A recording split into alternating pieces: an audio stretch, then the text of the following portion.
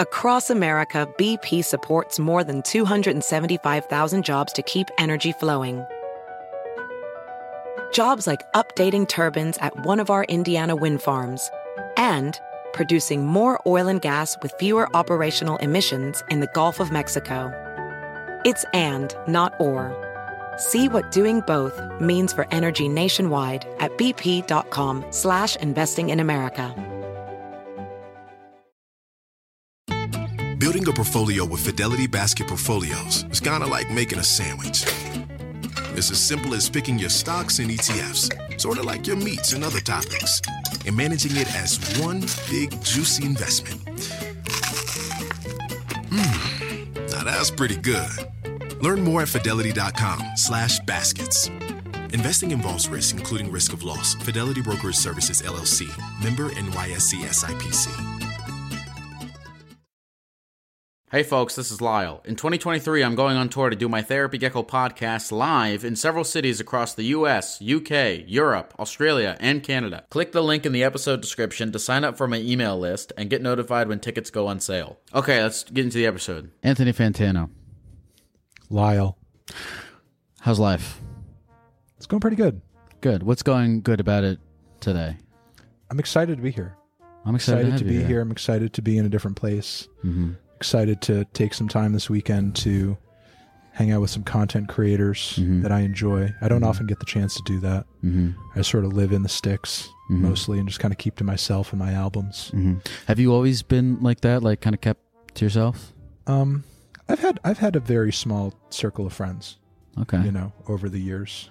Has that been like an intentional thing? I'd say it was more just by just the way things panned out. I think just kind of having a little social anxiety and just very niche interests. Yeah. In a place where, like, you know, that isn't necessarily like a hotbed of music culture. Sort of like, you know, inevitably puts you in that place where you're probably not going to be commiserating with a whole lot of people often. Is music like, is music the main thing that kind of connects you to other people? It's definitely one of the main things. Okay. It can be. Okay. I mean, I think a lot of that has changed over the years. Okay. My friend circle these days is a lot bigger and wider and better and healthier than it's been in the past. When you were a kid, like in middle school and high school, did you have a lot of friends? Again, I would say like a handful of close friends. Okay. Yeah. I mean, I knew a lot of people and was friendly with a lot of people, but in terms of like people I consider myself close with, those probably few and far between. And like now that you're, like you said, like kind of living, like doing your own thing, how often do you, or if ever, do you get a little hit of like, I should go out into the universe? Much more often. Okay. I would say maybe at least like every other week or at least once a week. What do you think is the main catalyst of that ping to want to make you leave the house and go do things? I think there's a couple of things. I mean, it was definitely like maybe hitting an emotional rock bottom due to isolation that was happening in the pandemic. Yeah. But then also, I would say it had to do with, you know, another realization as a result of that coming by way of just kind of realizing how few people I was kind of connected with in a personal way and how much that was kind of to my own detriment. Yeah. And wasn't really helping me I was in a bit of a depression for a period of time, and just sort of like lack of access to a wide variety of people to kind of give me perspective on what was happening and what I was going through did me a lot of disservice. Yeah. I sometimes it's hard because, like, I don't know if you get this way where like you hang out with a lot of people and that can make you have like a weird depression, and then you isolate and you have weird depression, and you gotta like balance the two. Yeah. It's I think, like, you know, you want to have a wide, healthy amount of deep, satisfying relationships. Yeah. You don't want an overabundance of surface level relationships. Yeah. Because that can be isolating too. You know, and I try not to, you know, basically like overload myself with too many of those. You know, if something's not really kind of going that deep or isn't really kind of mutually satisfying or whatever, you know, I tend to just sort of focus more on the things that are working instead. What kinds of people do you like find yourself drawn to personally? I really don't know the type. It's just really kind of like, you know, I guess I trend toward openness. Okay. If you could be open with me in the way that I can be open with you, then I think there's like, you know, cause for continuing to communicate. If you're closed off and you're not sharing, and maybe you're even closed-minded, I feel like there's only so far that can go. Do you not like talking about yourself? No, I do, but with select people. Okay. I actually love talking about myself and things that I'm experiencing and going through, but again, in select contexts and with select people. Sure. There are certain friends that I have that will send each other 20, 30-minute voice notes. Really? Yeah. What? Of just stuff we're going through. Yeah. It actually kind of like in a way, I mean, I do go to therapy, actual therapy. Yeah. Not just this kind of therapy. But I mean, those types of conversations and connections with people who actually kind of matter in your life are very therapeutic in their own way too. They are. It's hard, I guess, when you like are interacting with so many people on the internet, and like especially if you're like a plugged in guy, like really comprehending that people like it's a weird type of relationship that people like don't know you don't really know them, but there's like but they feel like they know you. Yeah. It's weird. Sometimes I'll like, find myself talking about myself on my stream and like almost using it like therapeutically in that way. It's like a mutual benefit type of thing. I think that's good. And I think given the community and the brand that you've built, it makes sense. I think it's a good thing. I mean, you literally built your brand about sharing your feelings and being open with them. Yeah. And not that I've necessarily built my brand in antithesis to that. It just so happens that in my line of work, there's a lot of animosity toward me just for having different opinions from other people. And I found that over the 10 plus years that I've done this, the more people sort of know about me personally, even if it does come from a vulnerable place and it maybe is well received at the point at which I share it, there's always going to be individuals who will come back around and use that against me. Whenever I'm giving an opinion or saying something that they disagree with. Oh, well, this is just because this happened to you, or this is just because, you think this, or this is just because you think that. And it's like, no, I mean, maybe you assume that because you only know 3 things about me outside of that I review music. But. How genuine, like the animosity that you receive, how genuinely hostile is it? Because when you're talking about like music opinions, I would assume it's like how like different people, like their football teams get into arguments, but they don't like actually fucking hate each other. To what degree do you experience the animosity being sincerely hostile? It ranges. Like, I mean, I don't want to get into too much detail because I feel like sometimes when you talk about these things and sort of like bring them up, it tends to incentivize more psychopaths to kind of engage in the same behavior. But it ranges from a tweet where it's like, hey, you suck, I fucking hate you, to things that if I knew where the person lived who did what they did, they could be criminally charged. Oh, okay. For attempting what they attempted to do. That's pretty hostile. Yeah. So it ranges. And, it's like I never know which one I'm going to get. Thankfully, the things that, have been to the extreme are very, very few and far between, to the point where I'm not necessarily like fearing for my life or anything. Do you have any part of you that enjoys playing like a heel role of any kind, even if it's a slight thing? I'm just unapologetic about it. I wouldn't say I get off on it. At the end of the day, I get the most satisfaction out of if I love something and maybe it's not something a lot of people have heard about. And I get the opportunity to turn other people onto it. And then maybe it creates kind of a fanfare or sensation or passion for that artist. And then maybe they're able to go on and continue making their art in a way that they wouldn't have been able to otherwise because they wouldn't have had that fan base. So you like to like more than... No, I love to you like. love to like. Yeah. Okay. Yeah. But you also want to be honest. I also want to be honest, and I also kind of want to, at least to a degree, because I see what I do as sort of like, it's in service of the audience at the end of the day. And there's going to be albums that they want me to review that I'm just not that into, It used to be that when I started my YouTube channel and kind of started the Needle Drop in general, I only reviewed and talked about things that I enjoyed. And, and that worked for a while, but then eventually came a time where either people were like, well, what do you think about this? And it's kind of a really big release. You can't necessarily ignore it. Or maybe a really bad record comes from an artist that you liked in the past. You know, you're just not going to like everything all the time. Yeah. You know, yeah. and sort of going completely silent on extremely relevant record A or artist who has maybe been one of your mainstays B, you know, doesn't really look all that good in terms of like, you know, your audience trusting you or having faith in you to kind of give your, you know, view honestly. What's been the most persistent thought on your mind lately?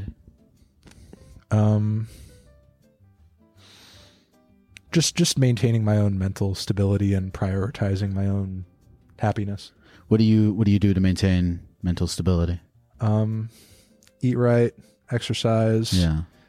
spend time with people who care about me. Yeah.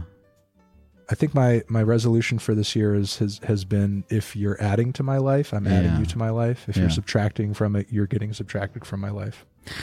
I want to know, like, would you consider yourself like a workaholic, or like you like really Definitely. work? So like, there's a weird thing, I think, when you're in that position where like you think that peace is attained from doing the best you can all the time at the work, and then like it's actually when you I haven't done this yet, but when you slow down and start to take care of yourself, that's what people tell me is when you start to actually feel that happiness that you think you're going to achieve by being a workaholic.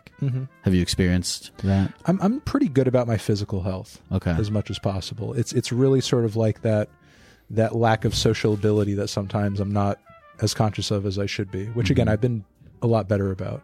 But I mean, as far as the workaholic stuff, my mom is the same way. Really? Like, she's just recently retired, and her retirement plan, at least as of late, has been she's an accountant by trade, is to start her own accounting business, which she's always done it on the side. But now she's like, well, now I'm just going to do it like, you know, more than just part-time, or at least like, you know, nearly full-time or whatever. So it's like, you know, she's definitely somebody who works quite a bit at what she does. And, where do you see yourself when you're like retired and retirement? well, yeah, age? that's what I'm thinking. Like, I don't know if I want to be there. Like, I feel like when I retire, I do actually want to retire. However, it's like, I still want to spend time doing things that I like.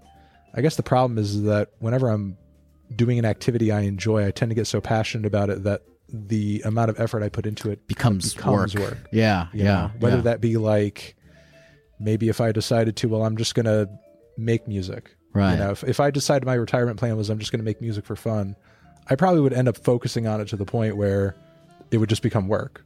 Or, you know, recently a fun thing that I've been getting into is I've been doing indoor rock climbing stuff. Okay. And, you know, I mean, it's cool and it's not. I mean, part of the reason that it's cool is like the fact that it is such a strenuous physical activity causes me to sort of take it in chunks and bites. Yeah. But simultaneously, like, I did like slightly injure myself going to the gym like 3 days back to back to back. Or you should give yourself every time you like engage with a thing, it ultimately Right. becomes like an obsession. Right, exactly. Yeah. Yeah. Yeah. I definitely have like a, you know, when something is like a new interest, I have like a kind of a fiery passion for it, and I want to dive into it and sort of like go hard, you know. And I do have to, you know, sort of like again with the rock climbing stuff, like I've been doing better lately about sort of like going only maybe a few days a week and kind of just taking the progress slowly as it comes. You know? I tend to like speed run everything. You tend to speed run everything. Yeah. Like whenever I'm crazy or passionate about something, I have to learn to do it or learn about it as fast as I possibly can. Why do you think you tend to speed run everything? Because I have ADHD and I hyper focus on shit. And that's been a thing for your like whole, like, can you remember from like childhood, like lots of times, anything like, that especially you used to video speed run? games. Okay. Yeah, but like into adulthood, it's different stuff. Okay. But I've only been diagnosed as recently as 36, so I've only been aware of it. Yeah. For a short amount of time recently. This tendency to speed run, has it manifested itself primarily in positive ways or negative ways? I'd say both. Yeah. I mean, the positive way is that I inadvertently built my entire life around the one thing that I could obsess over endlessly for hours and hours and hours with little to no break. Then what's the negative? You lose track of time. You know, sort of like forget to prioritize certain things that you probably should be prioritizing. What do you think is the most important thing in your life? Like the most important kind of avenues? Run that question by me again. Like the most important avenues in your life. What is a priority to you? At this point, I would say like, I mean, obviously my work, but you know, it's not so much just for the effort of enjoying it or getting anything out of it personally, but it's more like, how can this sort of like serve the goals of myself and my loved ones long term, so that everybody's sort of like cool and like taken care of. If anybody needs anything, you know, like that's kind of where the focus is with that. Your long-term thinking. And also just kind of making sure that I'm good and I'm healthy and I'm taken care of, so that I have the energy and the focus and the everything to be able to continue to do it.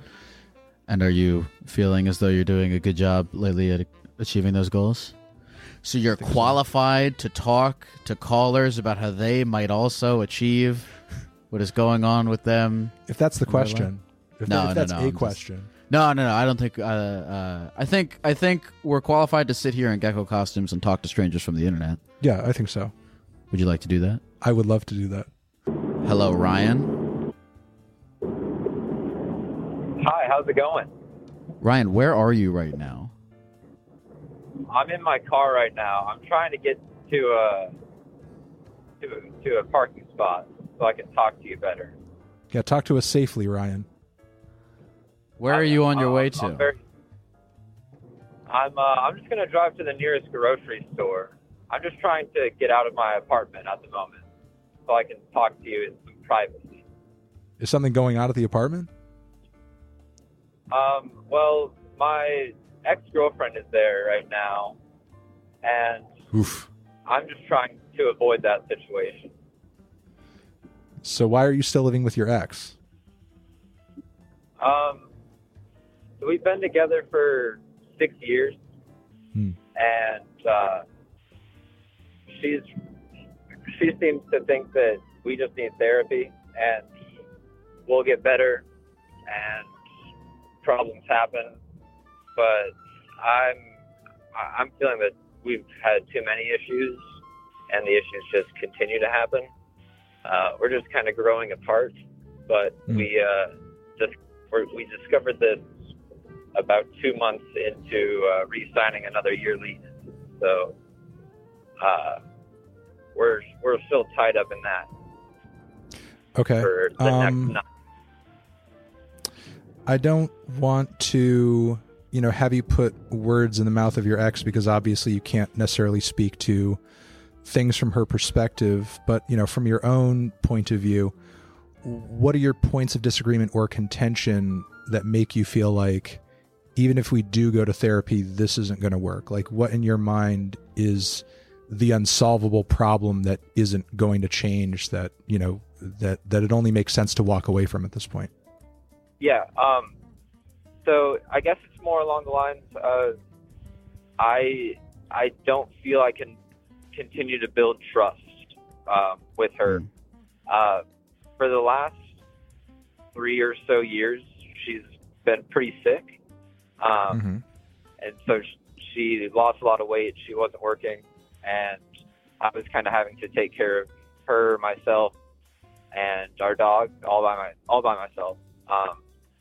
And instead of her spending that time like fully bettering herself, she was getting attention from other guys and spending her time doing that. And I don't feel that I can get back to a place where I trust that she won't do that in the future.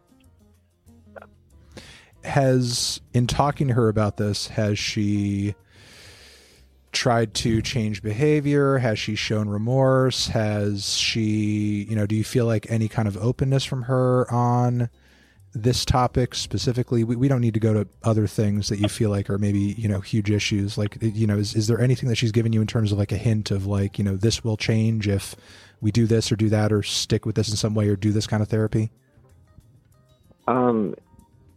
Yes, but it's happened in the past. The same kind of answers and the same changes happen. So I just see it as like a big pattern at this point.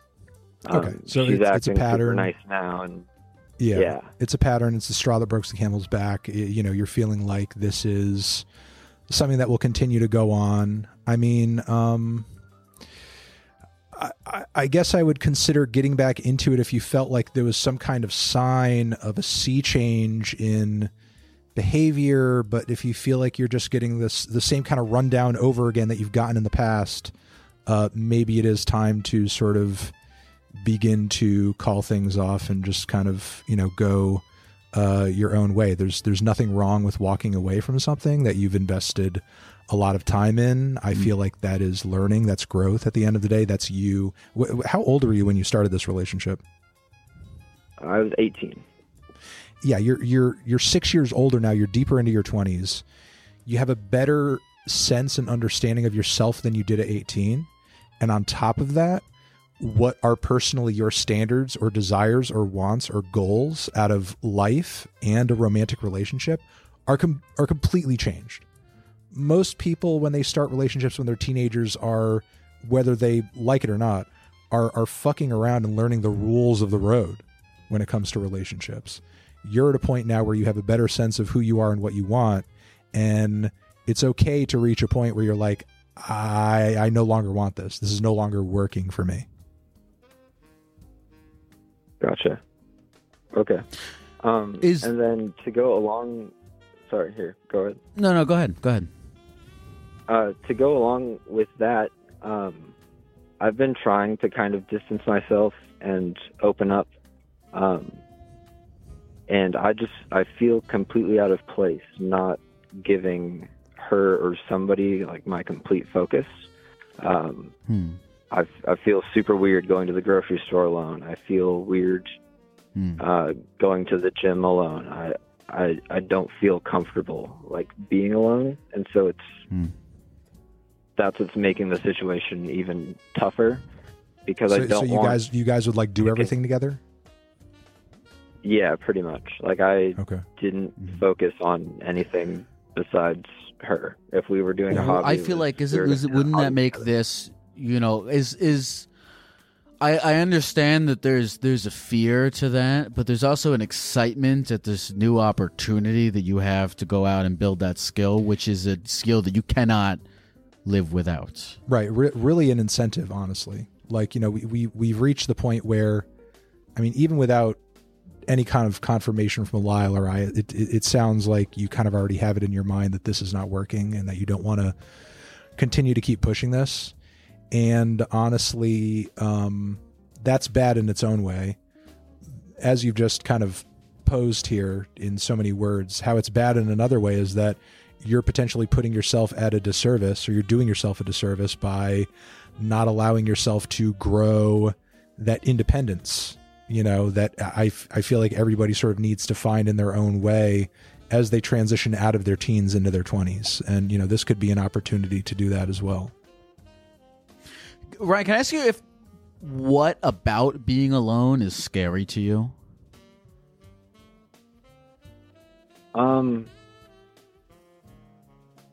I everything kind of. I enjoy being alone, like in my car, because it's like a small space. But if I'm like in the store, I feel like everybody is watching me. And I'm going to mess up somehow. I mean, as you kind of transition, assuming you do transition, into a singlehood, there is going to be a degree to which you're just going to have to get used to that. But simultaneously, especially as you kind of work through such an emotionally trying time, there's nothing wrong with not wanting to be alone. I feel like that fear is natural and it's normal and it's rational, but there's a lot of ways to not be alone that don't involve continuing to engage in a relationship that you're not happy in. Right. There are friends, there are family, there are other romantic, you could just simply put yourself out there in the dating pool and date casually.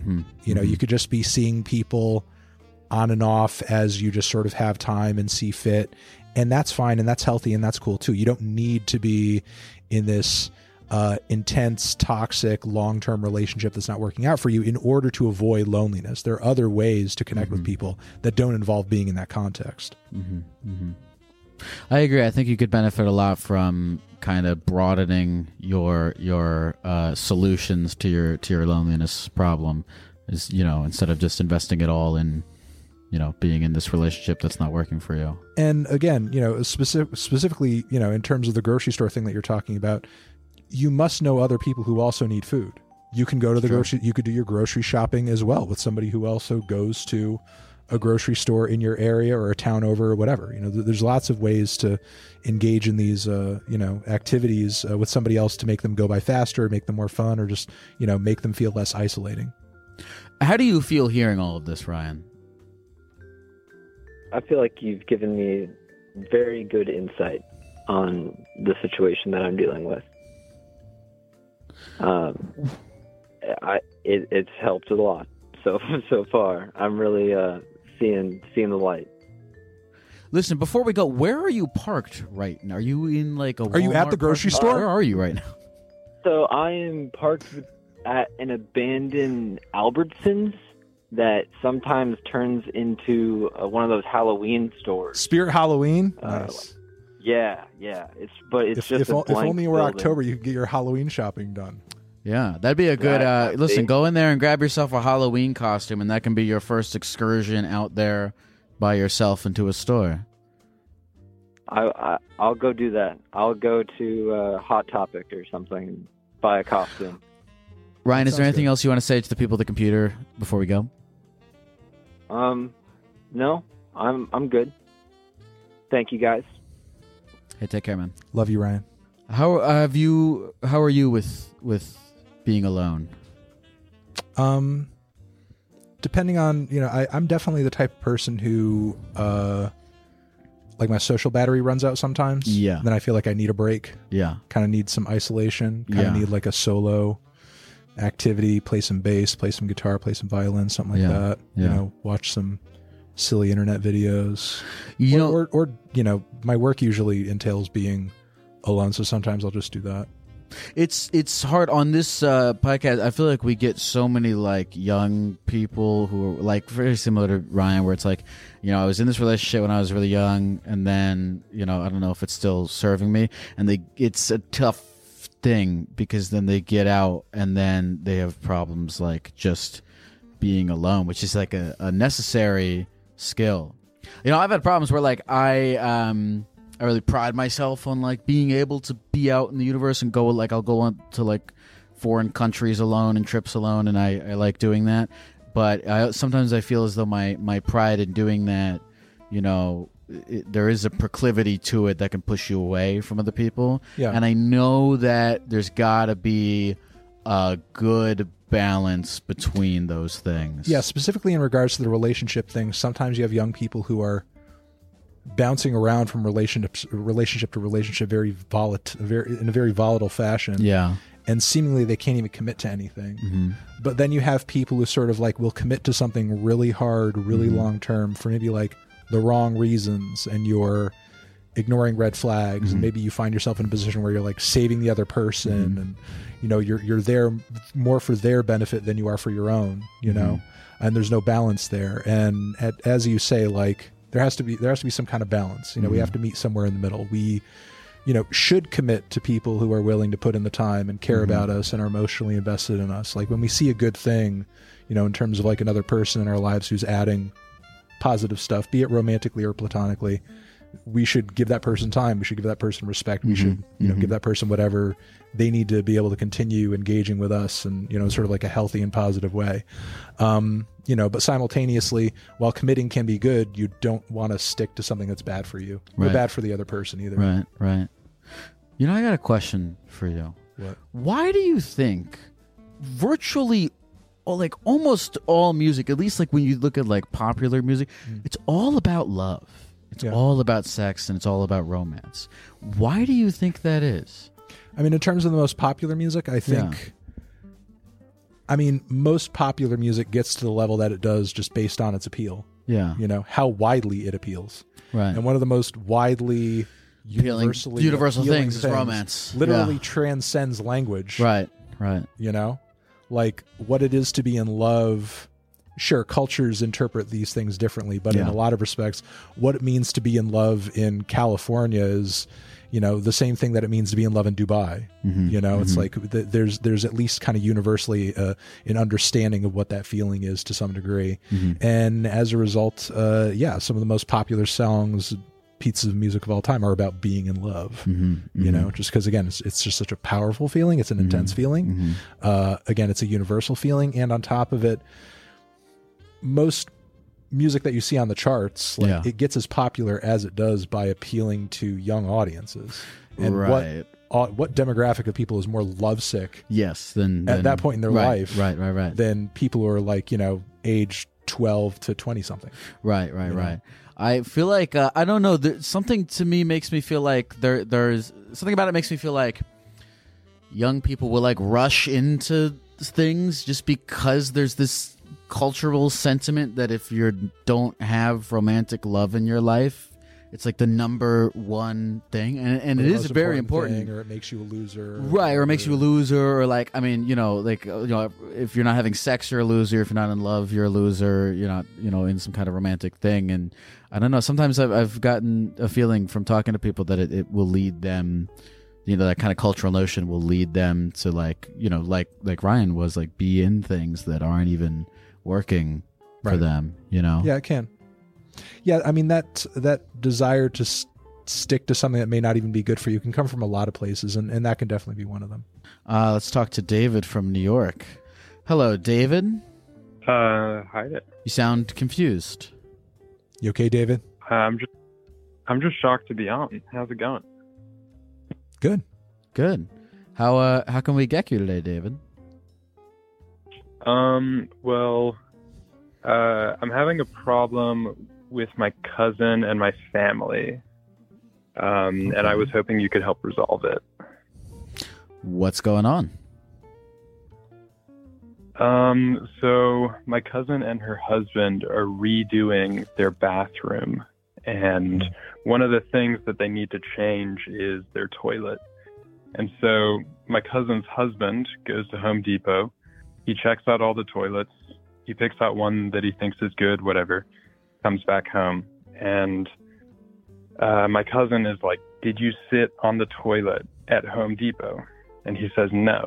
And she gets frustrated with him because she's like, "How could you buy a toilet that you didn't already sit on?" And my family's torn. We don't know how to feel about it. Well, dive further into this. What is her philosophy behind this? Like, is she mad because he didn't even test it to see if it felt good or something? Or right, the idea that, like, why you're bringing this toilet into your life that you're going to be using every day for several years, you should test it out before you make that big of a commitment. Is that correct? Pretty much, yeah. And we ran it by family, and everyone was like, "Why would you sit on this toilet at the Home Depot?" And I am on her side. I feel like you should try it out. I mean, because it is a non-functional toilet, there's only so far that you could try it out. Yeah. Number one. Number two, toilets are made to a pretty specific set of parameters, especially if you're buying the sort of contractor grade stuff that's at Home Depot. Like her husband did not go to a boutique sort of, you know, bath remodel place. You know, there's which I've been to some of those. I've done a few bathroom remodels. Like the models that you're going to find at Home Depot, there's not a whole lot of range in terms of how they sit. You know, if you're going to Home Depot for a toilet, you're you know, it's kind of like you know, being mad that you didn't try the store brand cereal right before you left the store. Like, it's store brand. You know cereal. what you're getting. You know what you're getting. Yeah. It's a also Home Depot toilet. the law has a philosophy about whether or not you are allowed to take off your clothes and sit in a toilet in public. Right. And their philosophy is that you cannot. Right. And again, at these sort of boutique, you know, bathroom remodel places, they have small bowl toilets, they have heavy and low flow, they have short ones, they have tall ones, they have metal ones, they have porcelain ones. There's like a huge range, you know, but I imagine he got like a standard white porcelain that probably can flush a few golf balls, that sits relatively low. I mean, I can't imagine there was a huge range of options and comfortability. You could have tried. They could have tried out the one that, like, the actual bathroom of the store. Sure. Seen if that one was good and been like, "Can you just get me this one?" Right. That way he got to try it out beforehand. Also, Have you ever sat on a toilet that you had? Have you ever sat on a toilet that you had a strong opinion about? Yeah, like have I ever had a bad experience on a toilet? Yeah, I feel like I don't typically have strong opinions about my toilet experiences. Jesus Christ. I guess I have had some experiences in the past where, like, I don't know if this was as a result of, like, maybe the bowl being shallow, maybe the water riding high, but I have had instances where, like, my nuts touch the water. Okay. Which is obviously not a great experience. You don't want testicles having water contact. Now that you bring it up, I'm kind of on the cousin's wife's side, because if I bought a toilet, again, that is a commitment that I'm going to be having this toilet every day in my life for many years, and I sat down the first time to use that toilet and my nuts touched the water, I'd be like, fuck, I should have tried out this toilet before I left the store. The display toilets don't have water in them, though. There was no way to win this. Buying a toilet is truly a measure of faith. Yeah. No, it's true. I think you that's what are we've taking learned. a bit of a risk, because it's like, something like a toilet, there is going to be, even if you do sit on it, there's going to be a measure of unknowability until it's actually, like, in there with the water flowing and you're using it, and it's actually being, you're taking it out on the road. I'm curious, what did your cousin's wife suggest that he should have done? Just sat on it? Well, she wanted him to sit on it, but, like, my follow-up question to that is, like, how accurate of a gauge can you get if you're wearing pants and you sit on a toilet? If you're wearing pants, and on top of it, a lot of your comfortability or a lot of the sit experience on a toilet has also to do with the toilet seat.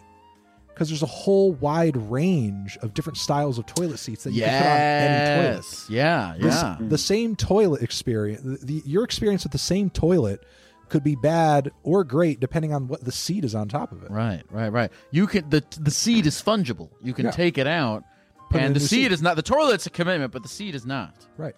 Tell her that. Okay. That wasn't even part of the discussion, so I'm glad you brought it up. We need to think about this. This is the first person in the history of the podcast that I'm 100% sure we helped. No, you've really cleared things up for me today. I'm really appreciative. Is there anything else you want to say to the people of the computer before we go, David? I'm just a big fan of both of you, and I'm glad I got to talk to you. Thank you very much. Do you think your cousin? Do you think this problem could be alleviated maybe with the suggestion that, like, well, maybe we could explore some different toilet seat options? Do you think that would make your cousin happy? I'll have to pitch it. I'll see how it goes. Pitch it. See how it goes. Call us back. All right, I will. I appreciate it. Thank you. Take care, David. What kind of toilet you riding on? Not a fancy one. Okay. Have you ever sat down on? There are some that have like, I don't know what the material is, but there are some that are like, they're hard. Yeah. And then there are some that have the kind of soft material where you sit and it's like a Tempur-Pedic where you like the seat. Yeah. Matches your thing. I remember those, but only at, like, when I was a kid and at, like, my grandma's house, or, like, like an elderly person's house where you'd kind of have that cushion. Yeah, weirdly, I haven't seen one of those in a long time. It's funny you mentioned it. Weirdly, now that I'm thinking about it, I've typically experienced those toilets at the homes of elderly people. Right. But why is that Probably reserved for a luxury their later butts in life? need some softness.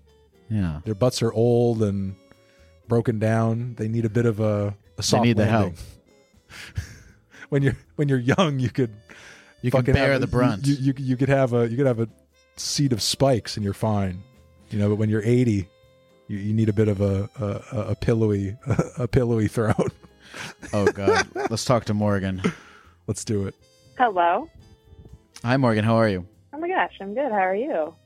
I'm good. I'm here with Anthony Fantano. We're being geckos and talking to people on the phone. What's going on today? Nothing much. I was just kind of hanging out. Caught your stream, and then I don't know. Felt like I'd call in. Morgan, it says here that you stole a guy's social security card. I did. Okay. Do you want to tell us why? So, okay, I didn't like steal his identity, but I don't know. We were going pretty steady. We were in a relationship for a little bit, and then things were going great. You know, we were hanging out a lot. He introduced me to like all his friends, his family. She was great. We were vibing. And then like all of a sudden he just like up and left, like no trace. Like disappeared. He just disappeared? I could not get a hold of him. Yeah, like I could not get a hold of him for like 48 hours on end. And I was like, "Oh, are you okay?" Like I just wanted him to text me and be like, "Yo, I'm alive." Okay. That's all I asked, right? So if you didn't know where he was, how I did had- you obtain his social security card?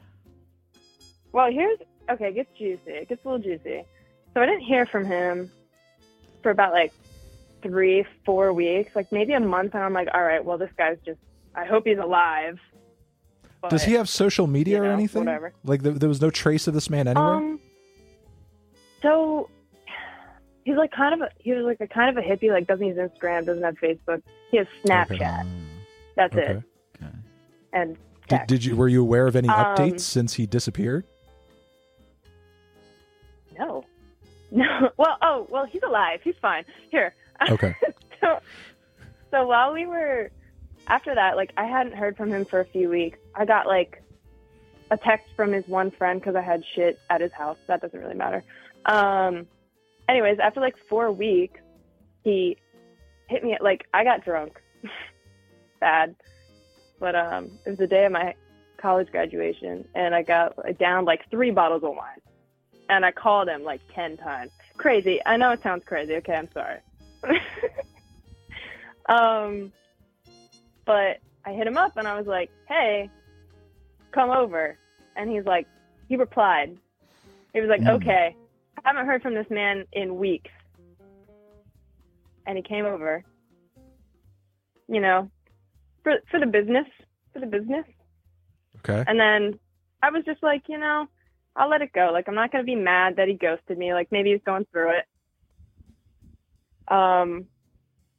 But then he left his wallet here and went home. And then he called me. He's like, "Hey, I think I left my wallet there." And my eyes lit up. For the moment, I said, "This is such a great opportunity." So he called me. He's like, "Is my wallet there?" And I said, "No, I don't see it anywhere." I was like, I checked under my bed. I checked in my sheets. I checked outside. Like, I checked everywhere. I don't see that shit at all.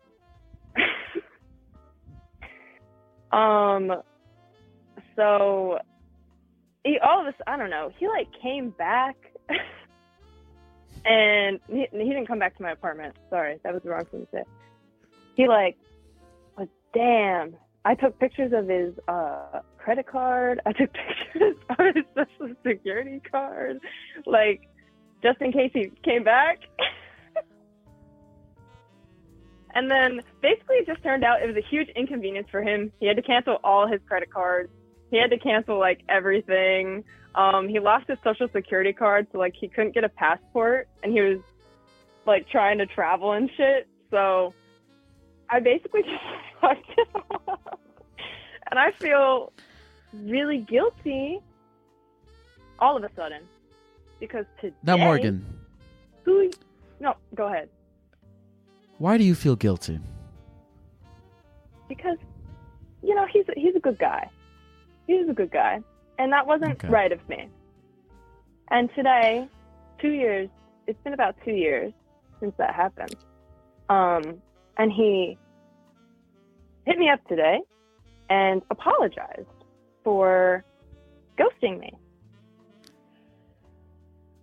And he just was like, "I'm really sorry. Like, I have a lot of guilt, and I'm very remorseful about that. It was a weird time in my life." And I was like, Wow. I'm sorry. Now, kind of dialing back on the story a little bit, you were talking about the crossroads that you were at when he asked you where the wallet was. You said this was a perfect opportunity. What was it a perfect opportunity to do in your mind? What was that an opportunity to do? You know, in my mind in that moment, I think I felt like it was a good opportunity for like revenge because he ghosted me. You know, he just up and left. And like that kind of sucks. Morgan, this sounds cliche, but I think the lesson here is that hurt people hurt people. You were hurt, and legitimately, not to invalidate you being hurt. You know, this is more of like a personal self-check here. You know, because if you ever feel these feelings bubbling up in you again, you need to ask yourself, because this is, you know, you sound like a very nice person. And you're feeling guilty about it now. This doesn't sound like the kind of behavior that you typically engage in. You know, if these feelings ever bubble up again, you need to ask yourself, why am I feeling like I want to do this? Why do I feel like I want to hurt this person? Have they hurt me? Am I feeling upset about the way that they've treated me?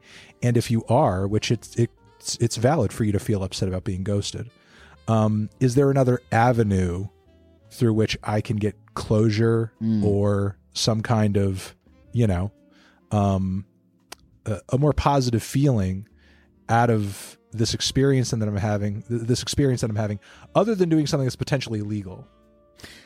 Because you don't want to get caught lifting someone's social, you know. I have to know what was like. So you took pictures. All right, let me ask. By the way, do you still have these pictures? Right. So I have deleted them tonight because I have done a lot of growing. Good. And okay. That definitely isn't my behavior, my normal behavior. I was surrounded by two of my best friends, and it was kind of like, you know, we were drinking. Some peer pressure involved? That's no excuse. No, there wasn't. Actually, there was a little peer pressure, but not. Okay. You know. Okay. It was a game time decision. I think deleting the pictures of your ex's credit card off your phone is a good step forward. Yeah, it's good. But I mean, I could see how those situations formulate where, again, you're legitimately upset, and you have friends who are upset for you too, and their attitudes are like, well, fuck that guy, right? Da da da da da. Which again, valid. But you don't want those feelings to push you in a place where you're doing anything like you're feeling right now that you end up regretting. There's lots of ways to get that anger out other than doing something that you regret. Yeah. And you know, I like what you said where you were like, it is a lesson in that idea that hurt people because he ghosted you because of something going on with him, and then that upsets you, so you do this thing, and then he gets upset that you did this thing, so he does another, and it just is it's an endless cycle until you know, really kind of sit down and go, why am I doing this again? Did you buy anything with the credit card? So I was so tempted, but like, I could not. I have done nothing with it. Like, honestly, that's good that you stopped yourself. I was just so sad. Like, I was just so upset, you know. And what were you contemplating buying with the credit card? You know, I was gonna buy something really stupid. Like, I think my first thought was like you know, Amazon sells like 52-gallon drums of lube, or like just something so outrageous. I was having a text conversation with somebody who that came up in convo. The giant 52-gallon of lube, the giant drums of lube they sell on Amazon. Yeah, apparently they exist. I like how both of you had an experience with this 52-gallon drum of lube. I shared a meme that had a picture of one of the, and their reaction was, and I didn't know what it was. You know, obviously there was like a reference to lube in it, but I didn't know what the hell that was. And this person said, "Isn't that one of those giant drums of lube they sell on Amazon?" And I was like, "Is it?" So there's a second prong to this that I see you've told the call screener. Yeah, and this is, it says that he does not know that you took his wallet, right? And you're wondering, now that he has kind of confessed to you, whether or not you confess to him. What are your thoughts on that, Morgan? I think at this point, honestly, he does not know. But honestly, I think if I told him, he might laugh about it. Like, he might think it's funny. I don't really see a reason to tell him. He's apologized to you for ghosting you. With that, has he actually re-entered your life? Are you guys close again? Are you talking more again? Or is he just kind of still out there just doing his own thing? Yeah. Because if he's just kind of off in his own world, maybe it's not something you want to bother him about. But if it's something that he's always around you and it's itching at you because it's something that you did and you're upset about it, maybe it's something that you bring up. No, he's not in my life. He's pretty long gone. He's doing his own thing, and there's also another part to it is like, I don't know if I should tell my current boyfriend, not that he knows that I stole his shit. He does. But should I tell him that he like apologized to me? Because he's like, I don't know, he's kind of like, Wait.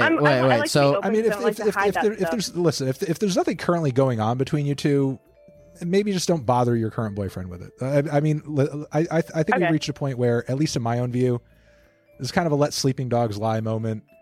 You kept the credit cards, you kept the wallet, you didn't get caught. This guy has moved on with his life. Oh, the wallet's gone. That's all gone. Everything's gone. Everybody's moved on with their lives. Wait, the wallet's gone. What'd you do with the wallet?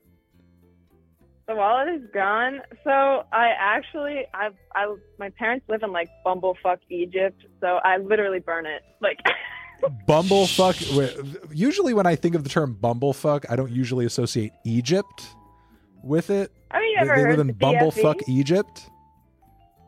What is bumblefuck Egypt? They just live in the middle of nowhere. You've never heard that expression? No, I've heard. I don't usually hear it associated with Egypt. You could have told me that bumblefuck was like a place in Egypt, and I would have been like, "Oh, really? Fascinating." Usually, when I think bumblefuck, it's usually a place out in the middle of the woods, right? You know, just like isolated. Yeah, that's exactly where it is. But I don't know. Got it. Okay. I don't know why it's Egypt. Wait, so what do they have to do with this wallet? You like went out to where they live? I just burned it there. You burned it there. Okay. Okay. While it's gone and burned, I live in like a town. The guy is out of your life, and he's seemingly having no impact. He just apologized. He doesn't know that you have it, or he didn't know that you have a new boyfriend. He was just feeling guilty in his own mind about having ghosted you. He apologized. He's out living his own life. There's nothing going on between you two. And I mean, you know, potentially bringing this up with your current boyfriend, I guess, could potentially make for a weird situation. Hey, this guy who I used to see, who ghosted me, said, apologize, whatever. You know, that apology is between you two. As long as there's nothing going on between you two, you could just close that chapter. The wallet thing, lesson learned. You feel guilty about it. You know it was dumb. You shouldn't have done it. And, you know, listen, in order to, you don't have to tell your partner every single bad decision you've ever made in order to have a healthy relationship. However, the fact that you told him that you took pictures of a guy's credit card and social security number and he took it pretty well means that you probably could. Yeah. So he was actually my friend at the moment. So I don't know, he knew about it. And I don't know, I'm an open book. So okay, I mean, as long as you don't feel like there's any sort of risk involved with sharing that information, and maybe it's itching at you a little bit, I mean, go ahead. Is there? I feel like are there any other layers to this, or have we any other loose ends? Yeah, tied it all up. Loose ends. I would like to visit Bumblefuck Egypt, though. It sounds cool. Is that where the pyramids are? Yeah. That's where they are. Okay. Morgan, anything else you want to say to me or to Anthony Fantano or to the people of the computer before we go? Anthony, I'm not gonna lie, I don't really know who you are, but I have to say that like the way you give advice, just enchanting. You're enchanting. Oh, well, thank you. Appreciate it. Like, it was great. You and Lyle, this is great. Dream team. Yeah, beautiful. I don't know. I hope everyone doesn't think I'm too crazy, but you know what? It's okay if you do. Who cares what people think, Morgan? Right. Don't look at the chat. That's my vibe. Hey, take care, man. Right. You guys too. Do you ever do anything like this on your stream? Like people asking you for advice or anything sort of in the non-music world like this? There was maybe like years and years and like pre-Twitch, like when YouTube first started doing. Yeah. Maybe I would sort of do Q&A and shoot the shit. Maybe somebody would have a personal question. Sure, yeah. There was a weird pocket that I got caught into once on Instagram where I was just like responding to comments people left me on like Instagram stories about, music and stuff. And then I think somebody asked like a personal question or something that was music related, but was something, personal to them. And it sort of ended up being kind of like a life advice thing. Yeah. And then everybody was asking me like all sorts of different shit from like either relationship shit or like coming out to their parents stuff or like a whole host of different things. And I was just like, I was answering questions people were asking me like for weeks and weeks and weeks. And it was like, it was cool. People seemed to get a lot out of it, but like, it wasn't something I could kind of devote myself to necessarily. It was just like a bunch of Instagram stories.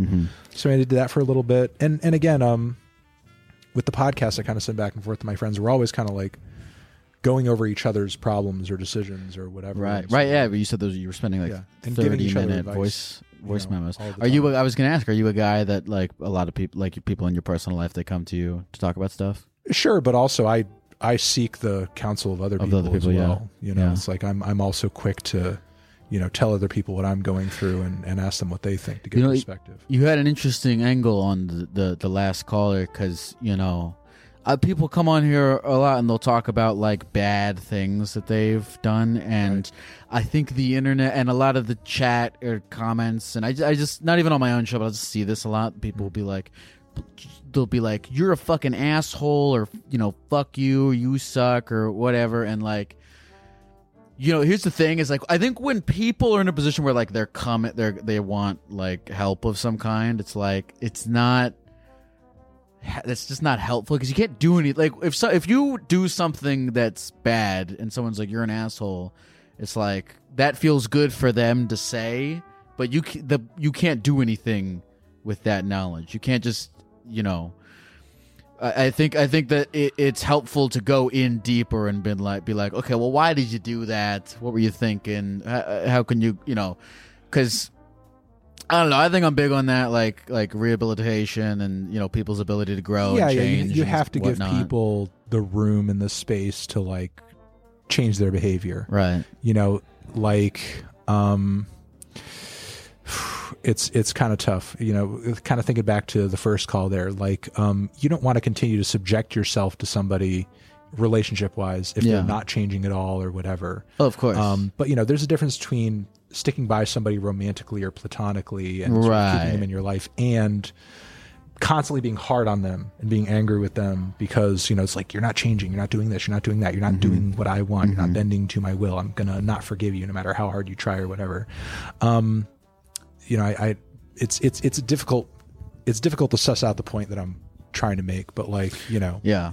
Well, I feel like it's different with like romantic relationships than it is like with, I don't know, people coming, to other people like for help or whatnot. To the point you were originally making, you should, as much as you can, leave space for rehabilitation. Right. But rehabilitation doesn't necessarily mean I continue to subject myself to you. Of course, of course I forgive not. you. Of course not. I don't hold anything against you. Yeah.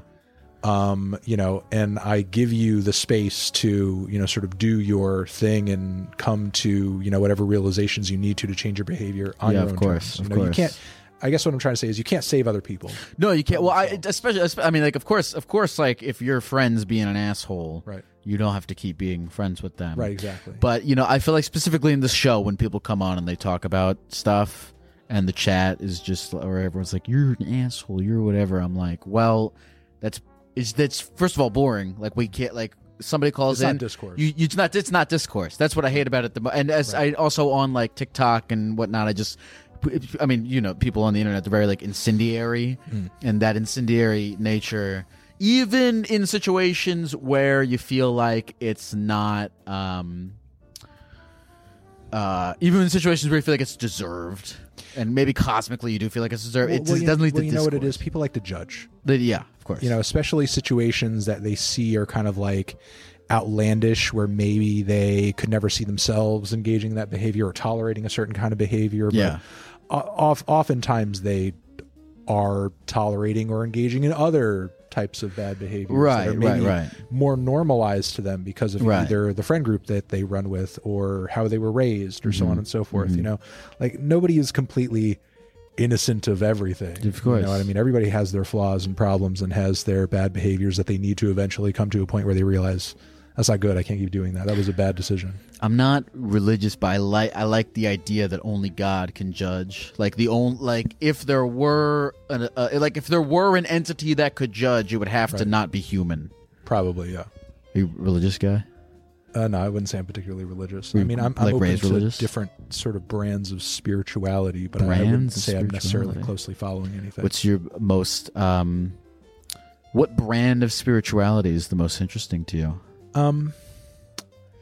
Maybe sort of more holistic, new agey, or kind of like, you know, Eastern spiritual philosophies that take into account, you know, sort of taking care of the world and, you know, that kind of thing. Where do you think we go when we die?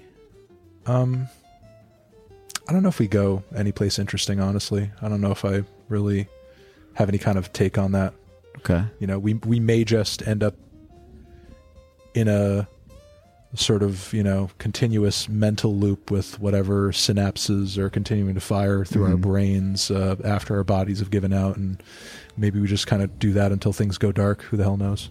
If you found out that you were dying tomorrow, would you look back at your life be like, yeah, I'm pretty proud of how I got to live while I was here? I feel like I still have a lot of years left in me, and that I want to do certain things with them that I didn't get a chance to up until this point. But I could say that if I was going to die tomorrow and I was like, you know, aware I was dying, I could at the very least say that I spent a lot of time doing what I love doing, and that I don't necessarily have any sort of like major regrets in terms of like, oh, I wish I'd told this person that, or I wish I did this, or I wish I did that. You know, I feel like in terms of my wheelings and dealings with various people in my life, I don't have any sort of like major loose ends that I'm wishing to tie up, that I'm sort of like holding off on doing. So it's a wonderful place to be. Yeah, I think so. Hey folks, this episode is sponsored by funlove.com. Oh yeah, that's right. We have finally gotten a coveted sex toy marketplace sponsorship. And boy, does this place have it all. Funlove.com is your place to go for vibrators, lingerie, BDSM bondage stuff if you're into that, penis pumps, cock rings, chastity belts. Go crazy, folks. Explore new possibilities, pleasure zones, and find your vibe at funlove.com.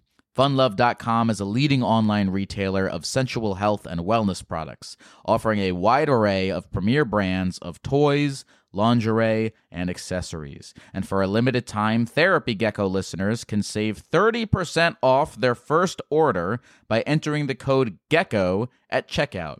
Go to funlove.com and use the code GECKO at checkout to save 30% off your first order. Visit funlove.com today and make a horny purchase. Hey folks, this episode is sponsored by Liquid Death. What is Liquid Death? It might look like a beer or some kind of crazy energy drink, but it's not.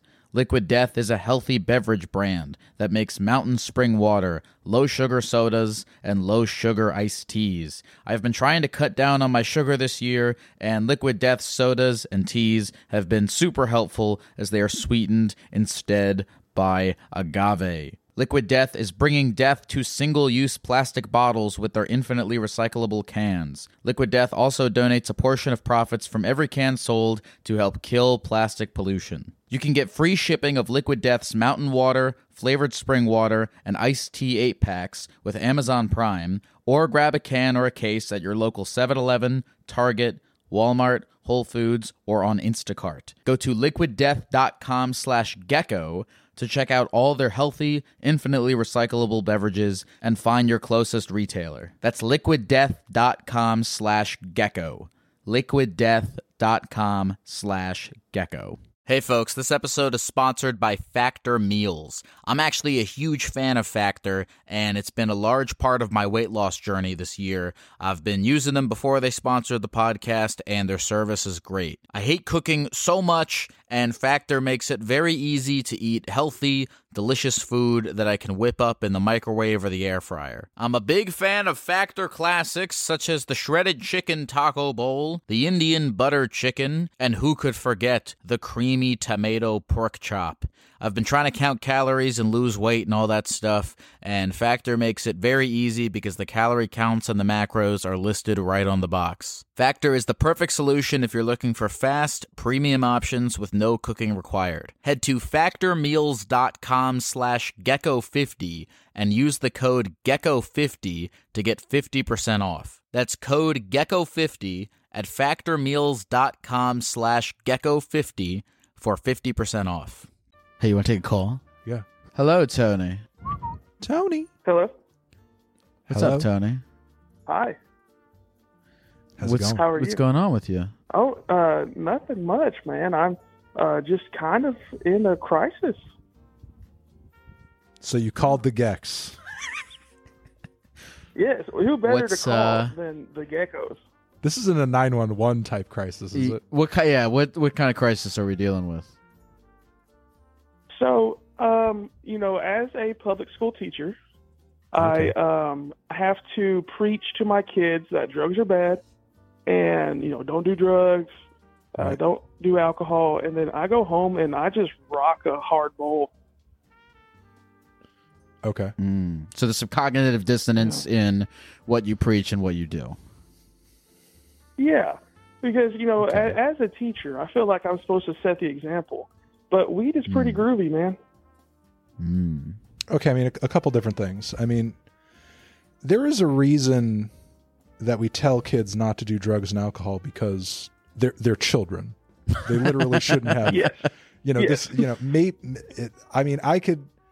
I understand why you wouldn't say this Yeah. because the school system would probably look at you weird if you Right. did. But you could always say to them, "There's plenty of time in your adult life Yeah. to think about or engage in these types of things, but you're children. Mm-hmm. You should have nothing to do with these substances right now. Developmentally, you cannot handle it. You Yeah. are children." Mm-hmm. So, I understand maybe the message that they tell you to tell them is maybe a little hard line, but I mean, as studies have shown, weed is far less destructive to one's mental health and general physical being than alcohol is, and alcohol is legal. See, now, if you were like a cool 8th grader and you were telling everyone else not to smoke weed and then you went home and smoked weed, I feel like that would be different. Yeah. No, that would be different. So maybe I should reiterate that I am a high school teacher. Okay. So these kids are already vaping and sucking each other off in the bathroom. Mm. And so I'm like, at what point should I just be like, hey, it's okay? I mean, even at that age, they shouldn't be vaping at 15.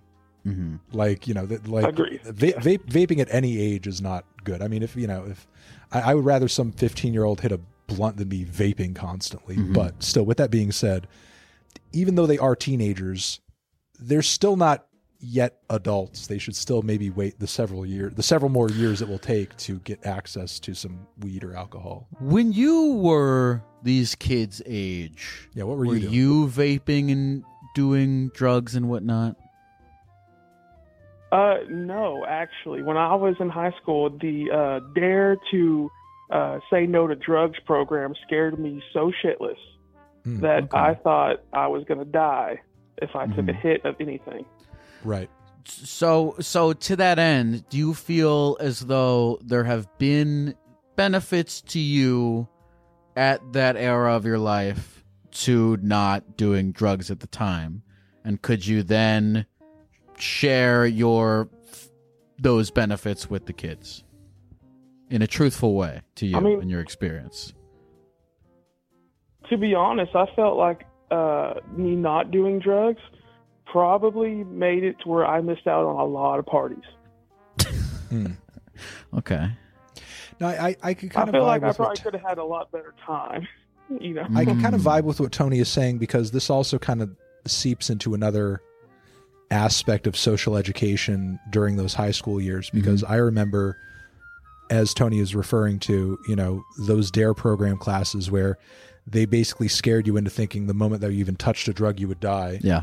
Simultaneously, they also had us go through classes that made you think that, like, the moment your penis touched a vagina, you would catch this whole laundry list of STDs, and then you would also die. Right. You know? I think there's a really, I think societally, and I don't know how much it is in your power to do this as just sort of a teacher who's working in a greater system here, but like, there's got to be a middle ground between just advocating that people who are teenage make responsible decisions, or maybe hold off a little bit longer to engage in certain types of behaviors for some reasonable reasons, or if they do engage in them, to do it responsibly. You know, condoms, sex ed, so on and so forth. There's a fine line between that and lying to them, right, to the point where they're just living in a constant state of irrational fear. Right. And you don't want to do that. And it sounds like you're not doing that. There's nothing necessarily wrong with saying, hey, might not be the best idea to drink heavily at this age. Right. Because that's true. Yeah. That's true. You don't need to lie to them and make up some boogeyman with alcohol in order to relay to them that cold hard fact. Right. That's not a good idea. You don't need to scare them in order to, you know, sort of tell them what, you know, that's not a good idea. Right. It sounds like you've been telling the truth. Like, yes, it's not, as you brought up, it's not good for, you know, 15-year-olds to be, you know, vaping blackout and shit. drunk. Blackout and drunk. So, knowing that you are being truthful, even though you as a 26-year-old man are smoking weed, which is perfectly fine. Yeah, and that's the other thing. You're 26. You're allowed to smoke weed. How do you feel about this? Yes. No, I totally agree. And kind of what is on my mind, too, is as a teacher, my, like, employee handbook, like, basically says, like, it's okay as long as you don't do it at school. But my wife, who is, like, works in healthcare, hers is like, we're going to drug test you every week or every month, and, you know, you can't do no drugs. So I'm like, how come me molding the future of children can, you know, smoke, but if she's just taking patients back, it's like, hey, don't do that. That probably has a lot to do with the fact the weed that you smoke, do you get it legally? No. Okay, so weed is criminalized in the state that you live in? It is, yes. Okay. I mean, working in the institution that you are, there may be certain legal limitations to what a body that is publicly funded, such as a school, can do to punish you or reprimand you for, you know, doing weed in your own spare time. Your wife, you said, works in the health system? Yes. And is what, working for a private hospital or institution like that? Like a private eye care place. Yeah, I mean, you know, be it that given they're a private business, they can enact all sorts of ridiculous drug testing policies, and that's really kind of dependent upon the person who runs the business, unfortunately. I mean, you know, I'm sorry if that's not like the most satisfactory answer, but I mean, you know, at the end of the day, like, to put it clear cut, it's because your wife's boss is an asshole.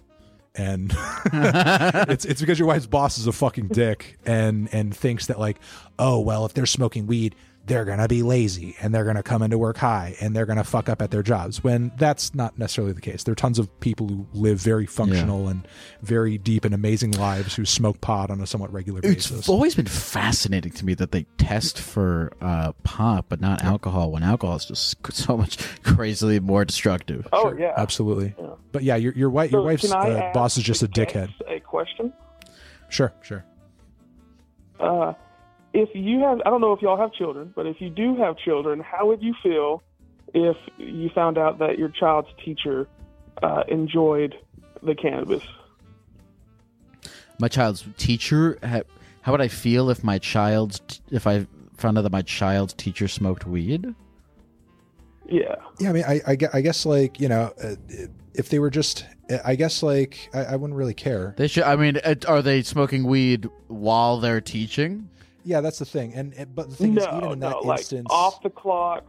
Oh, yeah. Who cares? Who gives a shit, man? You're being pretty hard on yourself. I would actually see my way to being somewhat okay with it on the clock if and only if it were like medically recommended for like maybe some kind of debilitating social disorder, anxiety, whatever, you know, because maybe there's like a certain, you know, medically recommended amount that you have in your system to sort of like, you know, take the edge off of whatever it is kind of like, you know, ailment or issue that you're dealing with. Because, you know, weed is prescribed to a ton of different people in a lot of medicinal contexts. And in those contexts, those people are expected to go out on the job or do, you know, any number of different things while on, you know, that substance. So, you know, but just off the clock, like who cares? Of course not. I wouldn't care if I was in my local town and I went to some dive bar in the area and I saw the teacher that my kids see, you know, every day of the week on the weekend, just knocking back a few. Who cares? I don't want my surgeon to smoke weed at all. The teacher could smoke weed, but drug test only surgeons. Yeah. Let everybody else go. Yeah. What if the surgeon's smoking weed? What if when they're not smoking weed they're always like this? If the surgeon, if I was hanging out with like a surgeon and he was like, dude, you know how people are like, if he was like, dude, I'm actually really so much better at surgery when I'm stoned, I might believe him. I don't know. Yeah. Ryan, is there? No, you're not Ryan. You're Tony. Tony, is there anything else you want to say to the people at the computer before we go? Stay in school and do what makes you happy. Hey, take care, man. Thank you. All right, we got to eat our words real quick. All right, that guy's wife's boss who forces her to take the drug test. Yeah. What do you think's going on with him where he does that? What do you mean? What do you think is fucked up with him? Oh, I think there's a lot of people who are small business owners who, I mean, you know, good for them for building something from the ground up. Yeah. You know, I mean, good for them. Be proud of yourself. You know, I think that's an accomplishment.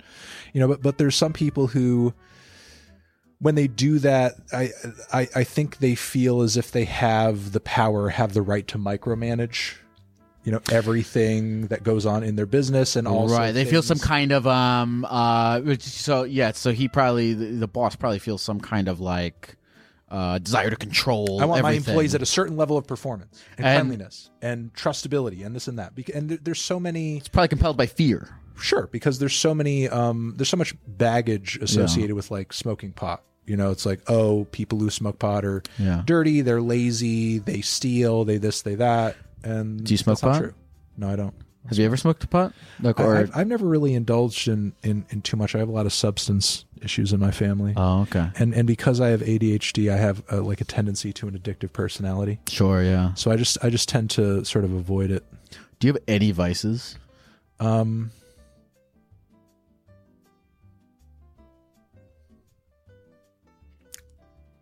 Eating pussy. Let's move to the next call. Hello? Hi. Ella, what's going on? So I have the fear of everything. And literally everything? Yeah. It's called Toast. pentophobia. Toast? What? Toast? Yeah. You have a fear of toast? I mean, yeah. Around some toast, I'll probably have a panic attack, honestly. Oh, okay. All right, well, let's dive into this. Like, tell us everything we need to know about it. I've never heard of this before. You said it's called pentophobia? Yeah, pinto, whichever. Okay, what's the deal here? Yeah, so I was first hospitalized for my first panic attack when at the age of 6, and that was from little fears when I was younger, and then over time they built up, and now it's literally everything. I went and got a psych evaluation done, and the doctors say that I am in a constant state of fear. So, yeah. In general, like when you said toast, it's like there are specific things, but mainly it's just I am in a constant state of fight or flight, constant state of fear. So it might not be the toast that sets me off. It might just be the smell of it or the environment in which I'm in, or just the fact that my body is never not in a state of fear. So explain this more to me. Are you afraid of, just sort of like things, objects, nouns, like in the case of the toast, in sort of like an irrational, nonsensical way, like you're not even sure what you're even afraid of? Or is your mind kind of like cooking up scenarios of like, bad things that could potentially happen? And, are you afraid of abstracts or, things that could occur? Are you afraid of a thing happening if you don't avoid a certain behavior or object or whatever? Are you afraid of an outcome, or are you just sort of like afraid of various isolated things for no reason that you could sort of deduce? Yeah, it's a great question. I would say like all of the above. I have fears, specific objects and stuff like that will, send me into a full-blown panic attack. But mainly it is my mind creates the worst case scenario of everything. And so I have agoraphobia, which is the fear of leaving the house. So, just walking out my front door will send me into like full-blown panic attack. And these aren't your normal, panic attacks. These are like, they get so bad that I go into non-epileptic seizures, pass out, stop breathing. So I try to just, sit in my room basically and do pretty much nothing, because it's almost the fear of fear in itself. If that makes sense. Because they're so bad. I'm sorry, you go. How are you feeling just being on the phone right now talking? I was wondering that too. Yeah, I'm actually drenched in sweat. I'm shaking. I am having a panic attack currently, but when am I not? But I do have medications that help make it manageable. So when I, got on the line a little bit beforehand, I did take one of my medications that kind of helps me be able to talk and stuff. So yeah, I was going to ask, so far, what have medical professionals and institutions recommend that you do? Just take your medication? Is there any other sort of like therapy, be it through talking or exposure therapy, whatever it is? Have there been any other kinds of like recommendations as to what you should do to try to like help or alleviate your situation? That's like the crazy thing is like doctors will tell me crazy stuff. Like I've had doctors say like, you will probably die from your fear of dying. So because I have such a high fear of it and my body's in constant stress mode and I'm releasing constant stress hormones, I actually have like no immune system. I have a lot of health issues that come with it. And but when I ask them, well, what do I do? They all say the same thing, which is, get therapy. I've been in therapy for a long time. It's working. It's helping me, have at least motivation to like get up every day, because for a while when you wake up every day and your body just goes straight into fight or flight mode, you kind of like lose the motivation to wake up every day, and go through those feelings of passing out and seizures and fun stuff like that. But I will say the only thing I found that has helped is, and this sounds awful, but they prescribed me Xanax. And Xanax does take the edge off, very much so. It's been my saving grace. But because it's a controlled substance, they don't really give me a lot or enough to where I can actually have like a full day without panic attacks. How old are you, if you feel comfortable sharing that? 25.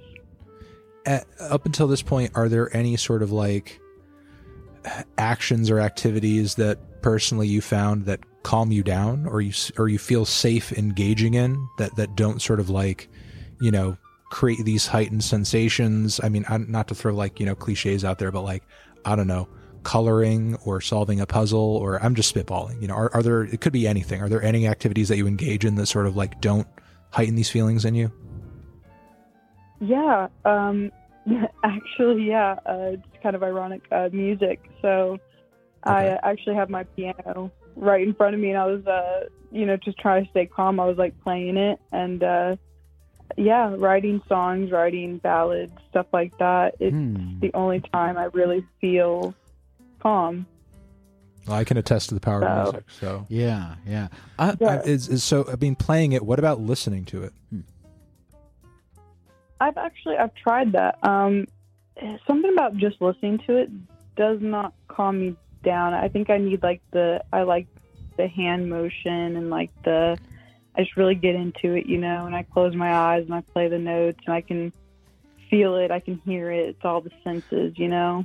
I mean, lots of neurological studies have said that the act of physically playing music is one of the most stimulating things that you can do for your brain. Mm-hmm.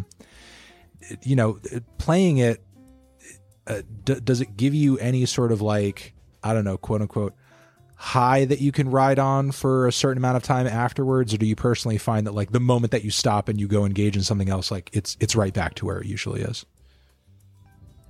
Yeah, the moment that I stop, it's right back. And I'm always, when going into a really bad panic attack, I'm always just like, you know, where's my mobile keyboard? Somebody find me my keyboard. Right. Are there, and that was kind of the other suggestion or thought that I had, like, you know, do you have any sort of like openness to other instruments that maybe are a bit more portable that you can sort of like, you know, bring with you to calm you down, or maybe kind of like get a bit of a musical session in to take the edge off of a really intense moment? Would you be into picking up a melodica or ukulele? I was thinking a Kambala, right? That's what it's called. Sure. I mean, maybe a harmonica. I have a Kambala. Okay. Do you feel calm ever playing that, or does that not make much of a difference? It doesn't make much of, you know, I tried it. I've gotten a ukulele, a Kambala. I've tried those little, you know, portable instruments. And for me, really, I don't know why. It's just piano. What about a melodica, though? Like an air piano that you kind of blow into and you kind of have the keys in front of you. What the hell is an air piano? I've never heard of that. It's a little. They're pretty popular in a lot of reggae music and dub. You know, they're just like a little. It's just this little plastic set of piano keys, and there is a tube that goes from it, and you blow into it, and as you press the notes. Really? Yeah. I've never heard of melodica. It's a piano that you play with your mouth? Yeah, you just blow into it. Have you ever heard of this before? I know what he's talking about. I've never played one, though. Well, I mean, they're incredibly portable, and maybe there's something mentally that you get out of sort of the arrangement of the keys. Mm-hmm. You know? Yeah, I will say like woodwind and stuff like that. I've found peace playing clarinet. Okay. You know, just a normal recorder, and I think that's also has to do with breath work. You know, during panic attacks. Right, that's true. You hold your breath. Yeah, so that's actually. I'm kind of curious. Is there any part of you that like feels like you would get any kind of enjoyment or fulfillment out of like recording and sharing music, or are you strictly just enjoying being in the moment of it for its own sake? You know, the dream actually is to be like a songwriter, if you will. I wouldn't say I'm much of a singer. Not people always tell me I'm wrong, but I wish I wasn't embarrassed of my voice so I could share with the world my songs, because I write a lot about my fears and a lot about what it's like to be isolated and, you know, have that fear of everything. And I think it's pretty deep stuff, and I would love to share it, but I just kind of have like the fear of judgment, and plus I hate the sound of my own voice. Yeah, but you're and this is the case for a lot of I don't know how familiar you are with what I do, but I review music for a living, and there are a lot of artists who I cover who are just releasing their own music independently, sometimes semi-professionally, sometimes not professionally at all, just casually, and they just release music anonymously. I mean, you could just drop music on the internet under an alias or some kind of just like avatar or whatever, unless you told people, nobody would ever know it's you. That's actually a really good idea. So far, like, this is solid advice. You don't need to go put your government name on your Bandcamp record on the internet. You could just come up with anything. That's so true. Yeah, I mean, I might try that, but my fear with that is like if I'm not able to promote it, then how does it get found? I mean, you could promote it, just don't promote it as yourself. I mean, start a Twitter account, start a YouTube account, just under the same alias, just to put your name on it. Okay. Yeah. Okay. Yeah. I might give that a shot. I feel like if we hear a heavy amount of air piano in it, we're gonna know it's you now. If you come up with something and it has Kambala and air piano, we'll know. Has the word pentaphobia? You guys are like, yeah, caught. Yeah. That's the title of the album, and it's just got nothing but melodica on it. Ella, is there anything else you want to say to the people of the computer? Kind of any other thoughts, feelings, sentiments you have about any of the stuff that we talked about before we go? If there, I'll say this: if there's anybody else out there that deals with panic disorder or anything like that, it's hard. It's hard to wake up every day, and it's hard to get through the days. But I just want to say, if there's anybody out there that struggles like I do, don't give up, and just take it day by day. Thank you for calling, Ella. Thank you. Thank you. Bye. She made me think of a question that I have for you. About melodicas? Okay, so you're a feeling, empathetic person, caring person. Have I showcased that so far? You have showcased that so far. Okay, cool. And yet, you're also committed to the truth. Has there ever been a situation where you meet an artist or something like that, and you just love them as a person, and they're so gracious to you, and then you listen to their music and the music and sucks. You hate it, and you hate it so much, right? And you need to, because of your respect for the truth, publicly eviscerate them. Yeah, and sometimes it's the opposite, where someone, by all accounts, is a total fucking scumbag. Yeah, but their art is great. Yeah. It's amazing, actually. How is there ever any dissonance with, like, for the former scenario where there's dissonance in both, because sometimes somebody's trespasses are so egregious that it's one thing to acknowledge on a personal level that somebody's art is good, right? But it's another thing to use your multi-million sub platform to be like, I'm going to promote this person despite their horrible behavior. Interesting. So you feel worse about the inverse than I feel worse about the inverse, but I also feel pretty bad about the scenario you originally put as well. However, I make it pretty clear either in my content or in direct contact with some of these people that how I feel about your music is not the same thing as how I feel about you. At the end of the day, it's not personal. Have you had, and obviously you don't need to name names, but have you had situations like that where you've gotten a DM from a guy and you're like, man, thought we were cool, Yeah. But the thing is, at the end of the day, I have to sort of explain we are cool. Yeah. I don't have anything personally against you. Right. I just don't care for the way you made this record. And look, you're continuing through what you're doing. I'm continuing through what I'm doing. I may enjoy your next album. And that has also been the case. There have been some artists that through my platform, maybe I've blown up. Right. And then their next record I don't like. And then maybe they're just kind of like, what the fuck? But then maybe 2-3 years down the road they make another record and I love it. And then but I feel like that's just the nature of what I do, right? I think at the end of the day, a lot of people respect that it's independent. I'm independent from them, they're independent from me. Right. I don't get a whole lot of artists publicly, coming out to suck my dick over how great my reviews are. I was wondering that too. I was gonna ask, like, do people ever like kind of cozy up to you about that? I mean, it's rare that it happens because I feel like I've made it pretty clear that that's not going to get you anything. Right, of course. And the thing is, like, and I understand not doing it, even if you do personally enjoy what I do on some level, because you don't want to make it seem like you're publicly endorsing some guy who may end up shitting on your record 2 years down the road. And you give me legitimacy shitting on your record. I understand how that would be like a bad look among your fans.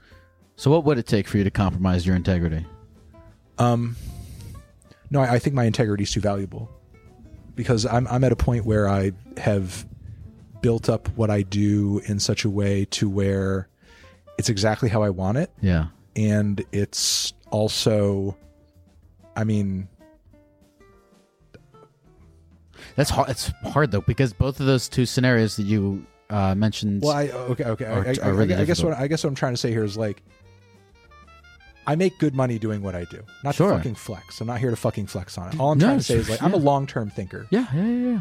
The amount of money that I could make doing what I do, being honest about it and being above board about it, long-term, I would make much more than any six-figure number. I see, that's fucking yeah, I know exactly what you're saying. Exactly what you're saying. You're like, I'll pay you $500 grand to get my record to 10. Right. It's like, I'd be flush. That'll work for a little bit, but you're not going to become this. Exactly. Yeah. It's like, if I to do that, I would have to trade in 10 more years of success just flush down the toilet. Of course. And look, I mean, there may be a point where after 5 more of this, I'll just be like, fuck it, I don't want to do it anymore. But I would still like for there to be the option.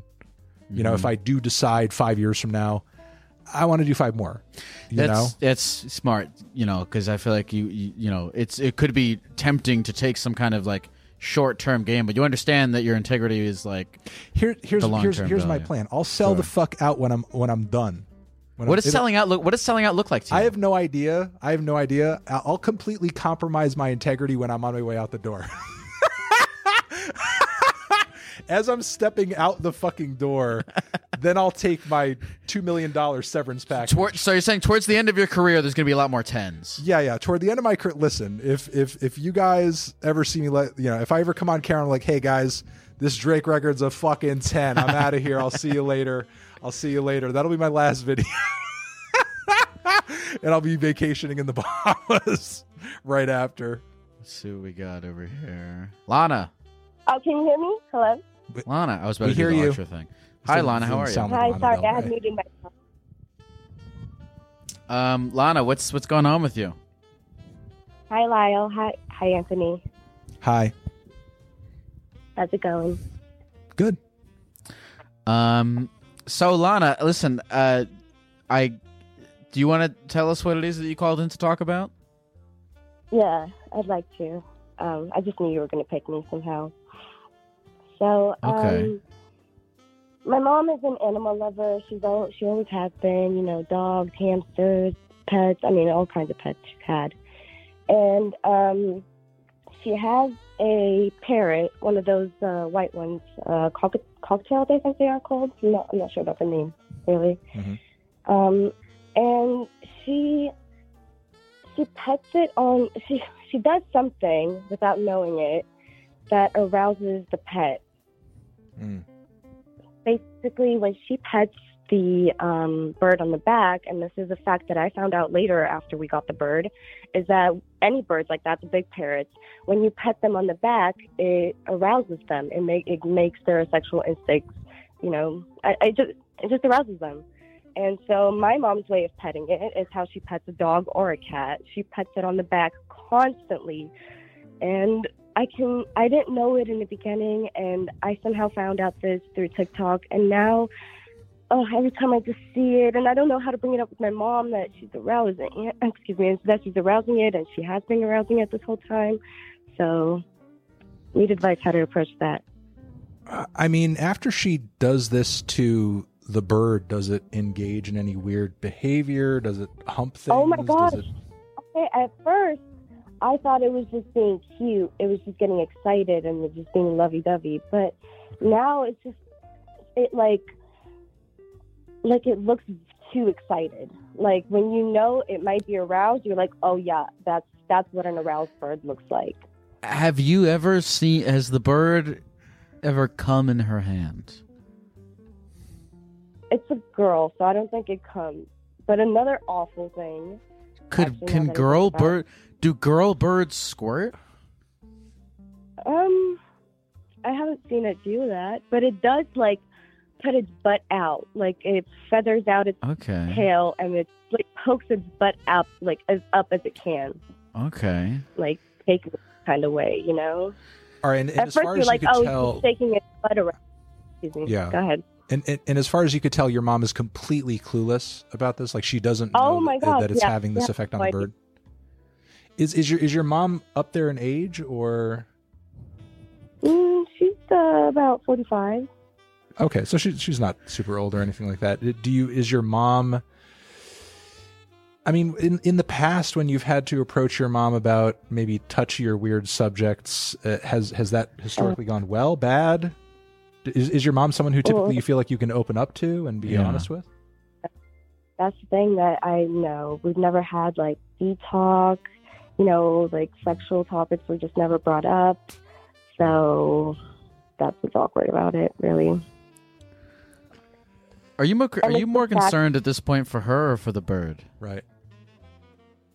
The bird, definitely the bird, because it's getting just sexually frustrated. It's not, you know, getting fucked or anything. It's just getting frustrated. So you think your mom is bringing the bird some kind of frustration? Oh, definitely. I know it's frustration. That's what that's what the internet and everything says. Okay. That you should not do that to your bird, constantly frustrating it. Yeah. So in a way, it's sort of like it's like an inadvertent kind of maybe animal abuse in a way or something. I don't know. I don't consider animal abuse. That far, I gotta say that the way like a mistreatment. Way that the fear that you have of this conversation, I feel like the fear of the conversation makes it sound like you think that you have to tell your mom that she has to fuck the bird. Because if that were true, then that would be a tough conversation to have. But she totally doesn't. You could just let her know what's going on. There's no like, you know. I feel like it's a pretty simple conversation. I mean, in your, because obviously you've done some digging on this. In your research, have you seen that there's any harm that may come to the bird long term by way of just, you know, petting its back or? Here's the awful thing. The bird recently has started to lay eggs. Okay. Where did she get those eggs from? We have no clue. It's been like 3 eggs by now. They're hollow inside. Okay. I mean, listen, I'm no zoologist, but like, isn't that something habitually all female birds engage in to some degree, just egg laying? Do they have to do they have to have sex before they lay eggs? Usually it's or do they just fertilizes the egg. That's what I thought. Apparently they don't. It's the bird. The egg is hollow. There's nothing inside. I guess it just has. I guess female birds would just have the shell naturally. I guess. Yeah, because it's not been fertilized or anything like that. I don't think the bird is laying eggs because it's horny. Well, in my head, I'm thinking it's getting frustrated so often that it's like the body doesn't understand what it's doing, and that's why she lays the eggs, and it's not natural. Wait, so you're saying you think that the bird is so horny that she got pregnant without having sex? Like it's like a Virgin Mary type of situation. Your bird was immaculately conceived. Are you afraid of one of these eggs cracking open and there is a bird fetus that looks like you inside? I am terrified of seeing what's inside. Or it looks half bird, half your father. Right. Oh gosh, I haven't even thought about that. I mean, okay, so what do you feel like is the most ideal outcome here for everybody? I mean, I guess like do you feel like your mom is doing any kind of like damage to the bird? Do you feel like your mom is doing anything inherently wrong here, or do you feel like a lot of the agita around this is mostly just around you feeling uncomfortable around around this information. It feels almost like kind of Eve biting the apple kind of moment. Like if only you never stumbled upon this piece of information, you could have completely shut it off from your mind and then thought like, oh, well, that's just my mom petting a bird. But now you know it has like some kind of like weird link to sexual arousal within the bird, so you can't get that out of your mind now. Well, sure. I mean, I think it's awful that the bird is constantly frustrated, but it seems like you don't think so. It seems like it's all in my head. That's what I'm trying. Well, I guess I'm just sort of wondering, like, you know, you could see that the bird is, I guess here's the thing. If you feel genuinely in your research and from what you're observing, because I don't see the bird, I can't tell you.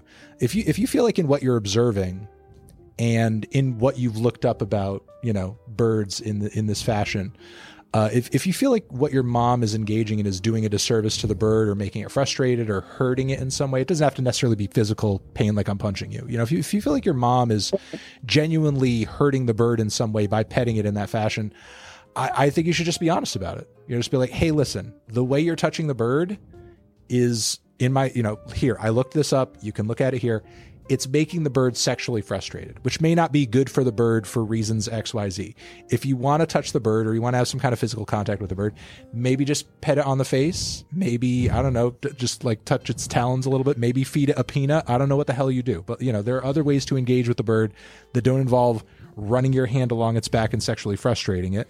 Just do some other things. You know, it could be bad for the bird or maybe not the best for its just general mood and well-being. I feel like, you know, all you can really do in those situations is just be open and honest about what you found and what you understand. You know, it's upon the other person to take that information and actually change their behavior based on it.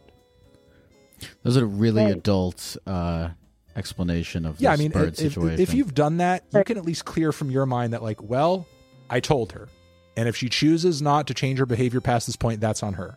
You know, at this point, it just seems like you have this information inside you and it's itching, and you should probably just get it out because you know it and you feel like your mom should know it.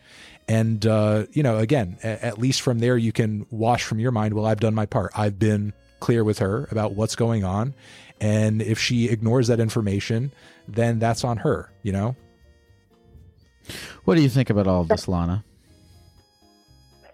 I think that's a very well put together. I guess I couldn't find the words, and you just kind of found them and put them together in an order that I would like to present them to her. And I guess my biggest concern now would be when to bring it up. Just wait until she does it again to be like, hey, Mom, actually, I get just the thought of it makes me so uncomfortable. When's the next time to bring it up to her? Is that what you're asking? Yeah, I guess, yes. Okay, I'll tell you this much. I don't know when the right time is, but the wrong time is while she's petting the bird. Oh. Probably, yeah. And also just to sort of do a little thought experiment here and maybe kind of illustrate what is the basis for your fear here. What do you feel like is the worst case scenario? Say you told your mom everything that I just told you in the way that I put it as clearly as you possibly could. What do you feel like is the worst thing that could happen? To be honest, I'm not even scared about the outcome as much as I'm scared about how uncomfortable it's going to be. Okay. I mean, well, you know, this could just be a moment of practice for you to kind of break that fear a little bit because, you know, there's going to be lots of moments in your life where you are going to have to tell people stuff that they may not want to hear, that you may not necessarily be comfortable sharing or being vulnerable or honest about in a certain situation. But we all have to face those situations down because, you know, believe me, you're going to find yourself in positions where you're going to have a hesitation to do that. And the stakes are going to be way higher than your mom petting a horny bird. Oh, yeah. You know, yeah. So, you know, take this as sort of like, you know, a test run because honestly, there's not much wrong that could happen in the mom petting a horny bird scenario. There are much worse things that could happen in this scenario where you're afraid to come forward with information where maybe lives are at stake or maybe someone's livelihood or well-being is at stake. So, I mean, you know, push through this so maybe you can push through something, you know, a bit more high stakes down the road. Ella, is there anything else you want to say to people at the computer before we go? Just thank you, and I hope you have a lovely night tonight. Thank you. You know, it would suck to be that bird. Like, imagine if anyone just lightly touching you got you insatiably horny like that. Yeah, it would depend on your vibe. Some people like edging. Yeah. Well, that's what her mom is doing. She's edging I'm not bird. self-reporting. Well, you're not. By You're the not way. how often do you jack off? I used to jack off way more often. I would say a healthy amount. What's a healthy amount? Daily. Daily's a healthy amount. I think daily. If you're doing like maybe okay, fuck yeah, 4 to 5 times a day, that's not okay. good. All right, sick. You're just eating up too much time. I thought daily. Sometimes I'll talk to guys and they'll be like 3 times a week, and I'll be like, 3 times a week? That's too little. That's too little. Yeah. Okay. All right, I feel validated. Yeah. I think daily's fine, especially just before bed. Just knock out, go to sleep. You know, it's a weird thing. It's uncomfortable for Ella to talk to Lana to talk to her mom about bird sex. But yet, it's weird with talking to your parents about sex. Is like that's how your relationship with your parents. That's how you exist. Yeah, is how you exist. Is sex. But I guess her relationship with her mom has nothing to do at all with bird sex. Until this bird sex thing came along. Right. Let's take another call. Sounds good. Hello. Whoa. Hello. What's up? This is happening? Cool. It's happening. It's happening. It's always happening. This is happening. The LCD Sound System album. All right. Everything is happening. It is the moment is now. This is the moment we're living in. Hi, I'm Eric. Hi, Eric. Hi, Eric. All right. Do I just do this thing? Tell you? Yeah, do the thing. What's your problem, Eric? What's the problem? All right. I seem to have a problem with joining cults. So to set this up a little bit, I'm a pretty religious person. I've recently tried to explore my faith a little bit deeper because I feel like a lot of people, they're a part of a church because their family was a part of a church, Sure. And that was what I was like.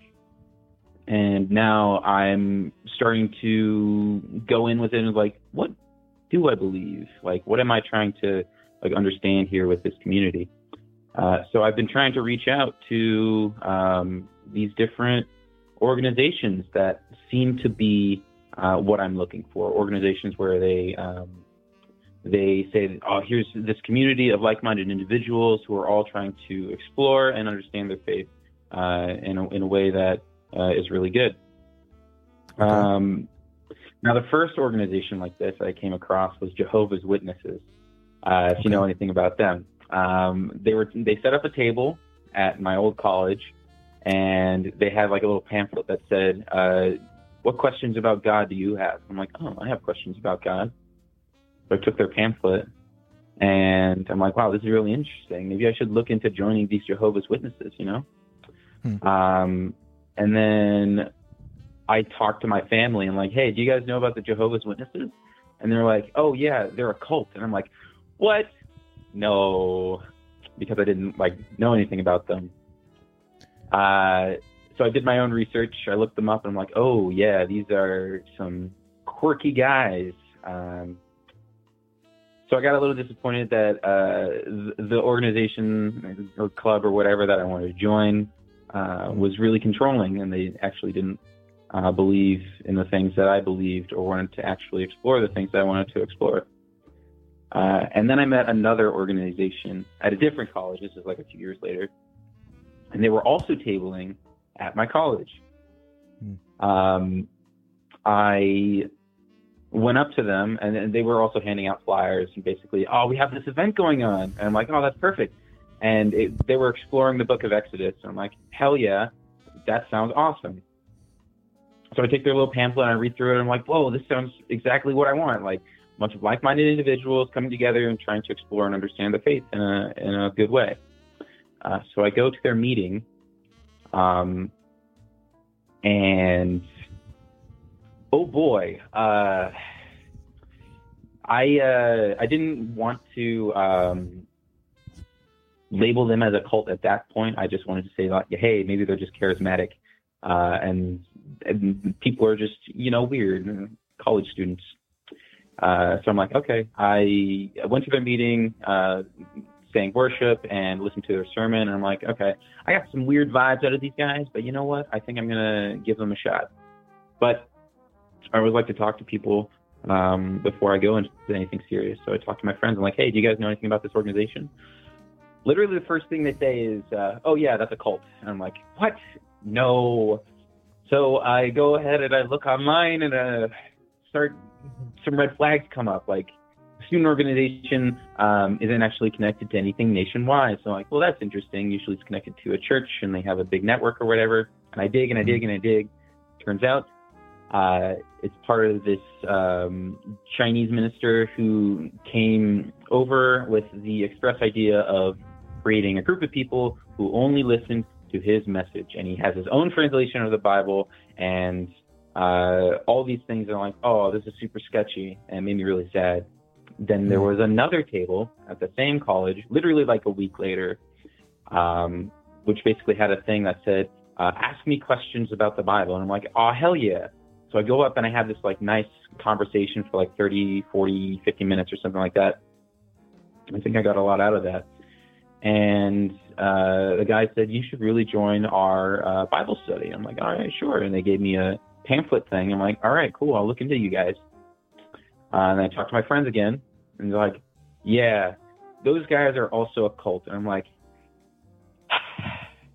and now at this point, I'm getting really discouraged because I feel like I'm being honest. Like, I want to pursue these things that I find really interesting and I want to dive deeper into to have a better relationship with God, you know, and also the people around me. But every time I try and do that, it's a cult. Okay, all right. And now I have a bunch of questions. I think we can get to a nice answer and a nice medium for you, but I have a bunch of questions, and I need you to answer them as straightforwardly as possible. One, I will do my best. Now, would you consider yourself, you know, like a spiritual and religious person?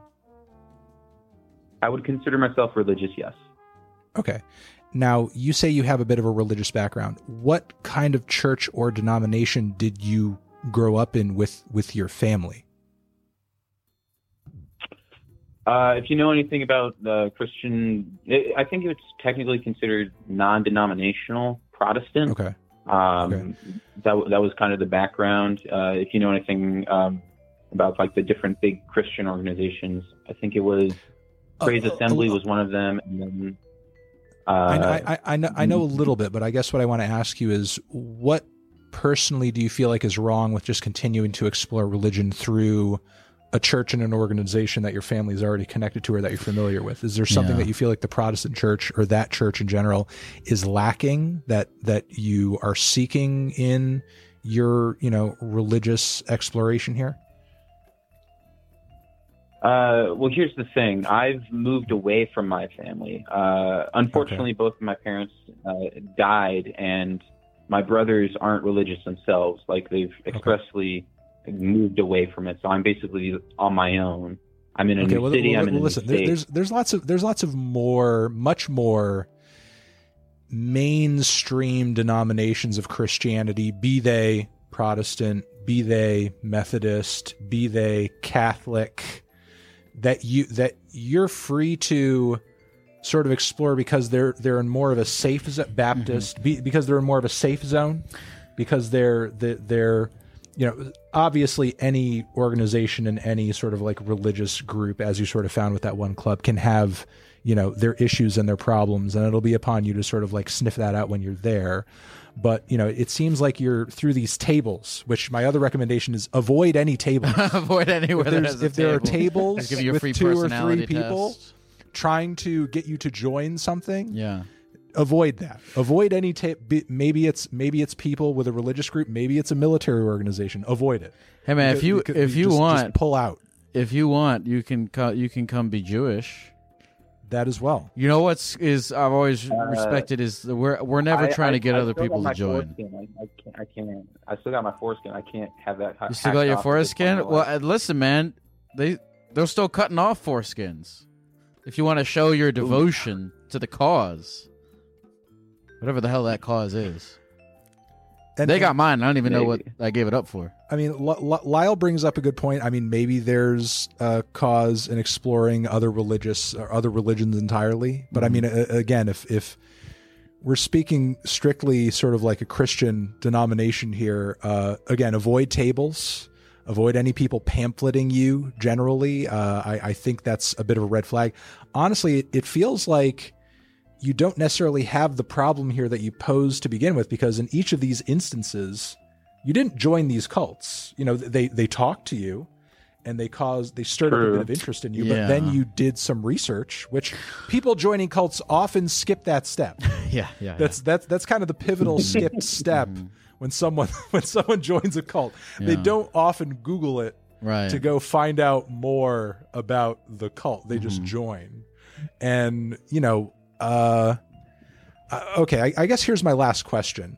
Like, what do you feel like is your main drive for being? Obviously, you didn't join any of these cults, but maybe you're a little worried because, in a way, because you're seeing this pattern, you feel maybe a little susceptible. What do you feel like is that void that you're trying to fill by, you know, I guess humoring these interactions? Are you looking for some kind of community? Are you missing a community aspect from your life, or do you genuinely feel like there are aspects to your religion and your spirituality that you don't understand and you are looking for some kind of guidance on through a reputable religious institution? Or is it both? All right. I have to say it's not so much of the community aspect anymore, because your recommendation basically was to get plugged into a more legitimate church organization, not something at a table. There are lots of churches across the country, and who would love to have you. Who would love to have you, and the thing that I'm most like, what are you looking for? That's what I'm because you said you're not looking for a community. Because I think I'm trying to get down to the bottom of what. I have you already have a community. It sounds like he's looking for spiritual guidance. I'm trying to dive deeper into this thing. Can I ask you this then? I'm trying to. All right, so if you have a community and you're looking for spiritual guidance, when you just close your eyes and you sit in a dark room and you think you look inside yourself for that spiritual guidance, do you find anything? You mean like through prayer? Sure. Through whatever that even means to you. Yeah, I do feel that connection, but that's only happened recently. Okay. I mean, again, if you are looking for some kind of spiritual guidance, I would try to just seek out a more reputable religious institution to do it through, and that way, even if you engage in it and you find that you're not finding what you're seeking, you at least know that you're not dabbling in a cult. What do you like? Do you have strongly held beliefs already that you are trying to find a church that aligns with them? Or do you have questions that you're looking to get answered or something? Or a little along both lines. I'd say that I had loosely held beliefs that I thought were true but didn't understand why. So in this part of my life, I'm trying to ask questions and understand on a deeper, more fundamental level what it is I believe. I just want to say... Go ahead. Oh, okay. Sorry. I'm trying to pursue others because, like, I'm a generally an intelligent person. Like, I do pretty well in classes. I understand stuff. I can help other people to understand things. Yeah, and you've avoided these cults. For me to take the position. True. Huh? Yeah, they would have gotten you. And you've invited these cults. If you were stupid, you would have joined the cults. Can I just want to say this, Eric. I and this is kind of my thoughts on this summed up is that you're on this crazy spiritual journey trying to figure out what you believe and whatnot, and I think you have this desire to want to label it because when a thing is weird and intangible, it's a little bit harder to wrap your fucking head around, and when you can find a nice label for it, it makes it easier. But I wanted you to challenge yourself to not need that label for right now as you're going on this journey, because the label's not a inherently necessary thing to you and your spirituality. Okay, it can be its own colorful, finite labeled thing. So again, I understand your desire to want to find a home for yourself that you can refer to and grab and share eloquently, but you listen, focus on that sweet journey there, instead of driving yourself crazy about this label. Yeah, I mean, explore your options. Have faith in the fact that you did a great job avoiding joining these cults. Mm-hmm. And if you have any sort of honestly, I feel like the anxiety that you have around this could be totally wiped clean if you just avoid the tables. Because, people who are on a college campus handing out pamphlets, trying to say anything that they want to say to you to get you to come to their club or come to their meeting or come to their whatever, they're there to manipulate. They're there to get you to, sort of join up in their function. Rarely are they there to challenge you. They're going to tell you what you want to hear so that you come out to the club. That's literally the whole point of being there. Although I've thought about this, look, if you did decide you wanted to give up and fully submit yourself to this cult, that would probably be nice. Can you imagine giving up and just being like, I'm going to let this cult dictate exactly what I'm going to do and think? I mean, thinking about things is so hard. Yeah, I mean, so listen, I would if you're interested in any of these cults, I would ask them what are their benefits. Is there a compound? Are there 3 square meals a day? Do they offer health care?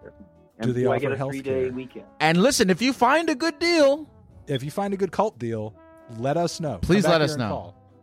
Eric, anything else you want to say to the people at the computer before we go?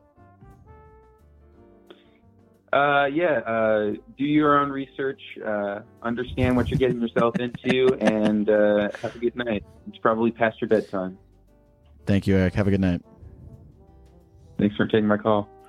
No problem. I think it'd be great. I would kind of want to have like a gecko cult. I don't really have anything to offer anyone though. Right.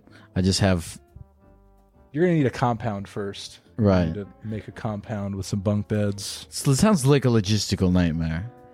I mean, it could be. I mean, you have to be passionate about your cult. You have to be really passionate about controlling people. Yeah. So passionate that you would overlook the logistics to be like, you know what? This is a pain in the ass, but I get to tell people what to do. Yeah. Isn't it? What's crazy to me is that evil and anger are such emotional things, and like the logistics of planning out a compound is such a non-emotional thing.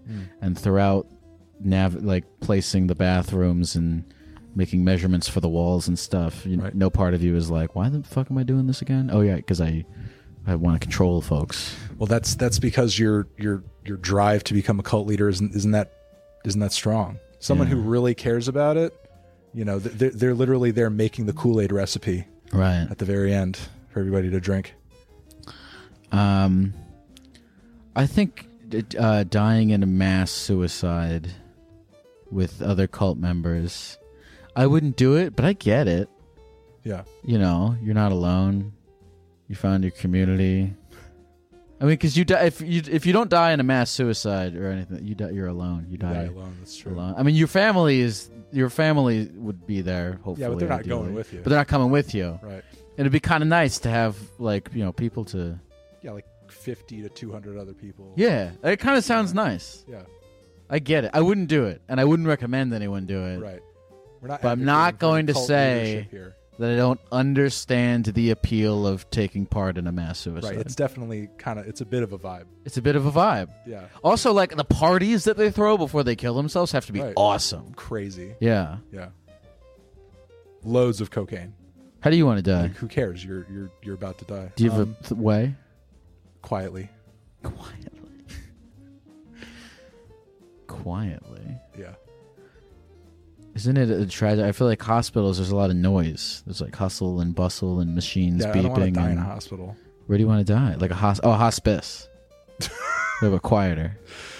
I'm not sure if I have a preference on location. Just not a scary, violent death. Mm-hmm. Just like a quiet death. People. I've probably talked about this 1,000 times, but people don't like the concept of the.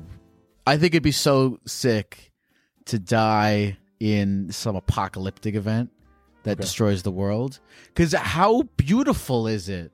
The idea to die at the end of you die with everyone and everything else. Well, yeah, that's not too much unlike the cult scenario. Right. You're not alone. Exactly. In sort of being offed in this giant meteor hitting the planet. I feel like I'm going to get some emails after this from some cults. Probably. And I'm going to read them. And you're going to read them. And then you're going to research. And then I'm going to do my research, and who knows what the research will yield. If they have good benefits, you may join up. Before I came on here, it was my goal to be the best guest that you ever had. The best. Number one. I can't. Fucking one. By what metric? Because I can't. I can't. I really have no idea. At least in my own mind. In your own mind, yeah. I can't make declarations like that because I would never say that one guest is better or worse than another one. I understand that. You're doing great. I'm happy. I'm so glad that you came on. I can tell that you listened to the podcast and you and that I've been wanting to do this. Yeah. You put your. I'm very happy that you put yourself into it. Yeah, you know? when we talked months ago about doing this. Yeah, and ever since that day. Yeah. I've been thinking about doing this. When you were listening, have you ever had where you've been listening to the podcast and you're I know what I would say to this person? Yeah. Hell yeah. Yeah. Hell yeah. Absolutely. Hell yeah. I'm glad that you were able to come out and do this. And me too. Strut your Gex stuff. Whatever the fuck that means. Hello? Hi there. Hi, Oscar? Yes. What's up? How's it going, man? I'm doing very good, thank you. I've called you so many times about different things, I can't believe this is what you decided to talk about. But I'm actually very glad. Oh, well, tell us what's going on with you. So basically, I thought I would talk about this thing I've had for a while. I've opened up to others about it, and I've never met someone that can relate, but I used to be extremely obsessed with my own poo when I was younger. Mm-hmm. Obsessed with it to what extent? My mum had to clean shit off the walls several times. It happened at school as well. And I also had a thing where I just really liked shitting in places where you're not meant to shit. And basically, what kinds of places that you were not meant to shit did you shit? I did it in a bush in my neighborhood. One time I did it in a public pool. There were times where I did it in the playground at school or in the sink. Just in some not very good places. And what age range are we talking about in which you were doing this behavior? Honestly, too young to remember. Probably since I was a toddler and potty trained and stuff, up till 11 or 10. Oh, okay. So you did this all the way up until age 11? Pretty much. Okay. And I've never met someone else who was obsessed with shit, but then I learned that I just had autism. Oh. What do you mean by? Because I'm be honest with you right now. The age range that you're describing right now, I don't know how you're feeling about this, man, but this seems pretty standard to me.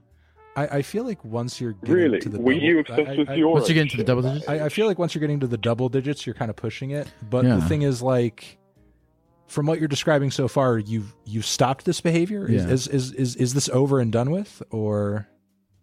Yeah, no, it's very much over and done with. The thought of me doing that now is if it makes you feel any better, but I've just never met someone who feels the same. So every time I take an impressive poop, I will take a picture of it. I mean, really? See, because my last relationship, my girlfriend would do that a lot, and it kind of started to bother me. I feel really bad, but because I said it kind of started to bother you. I thought you would find her to be a kindred spirit, right? No, because first I was yeah, I'm very down with that, but then I realized I actually wasn't that down with it. Okay, so let me ask you. You're telling But, us this because when I was little as well, like I was really obsessed with like the feeling of like shit, not like the act of it, but like I would like break it into little pieces as well, and it was like genuinely so hard for me not to like break it into little pieces every single time I shat. Or shit, not shat. I mean, look, here's the thing.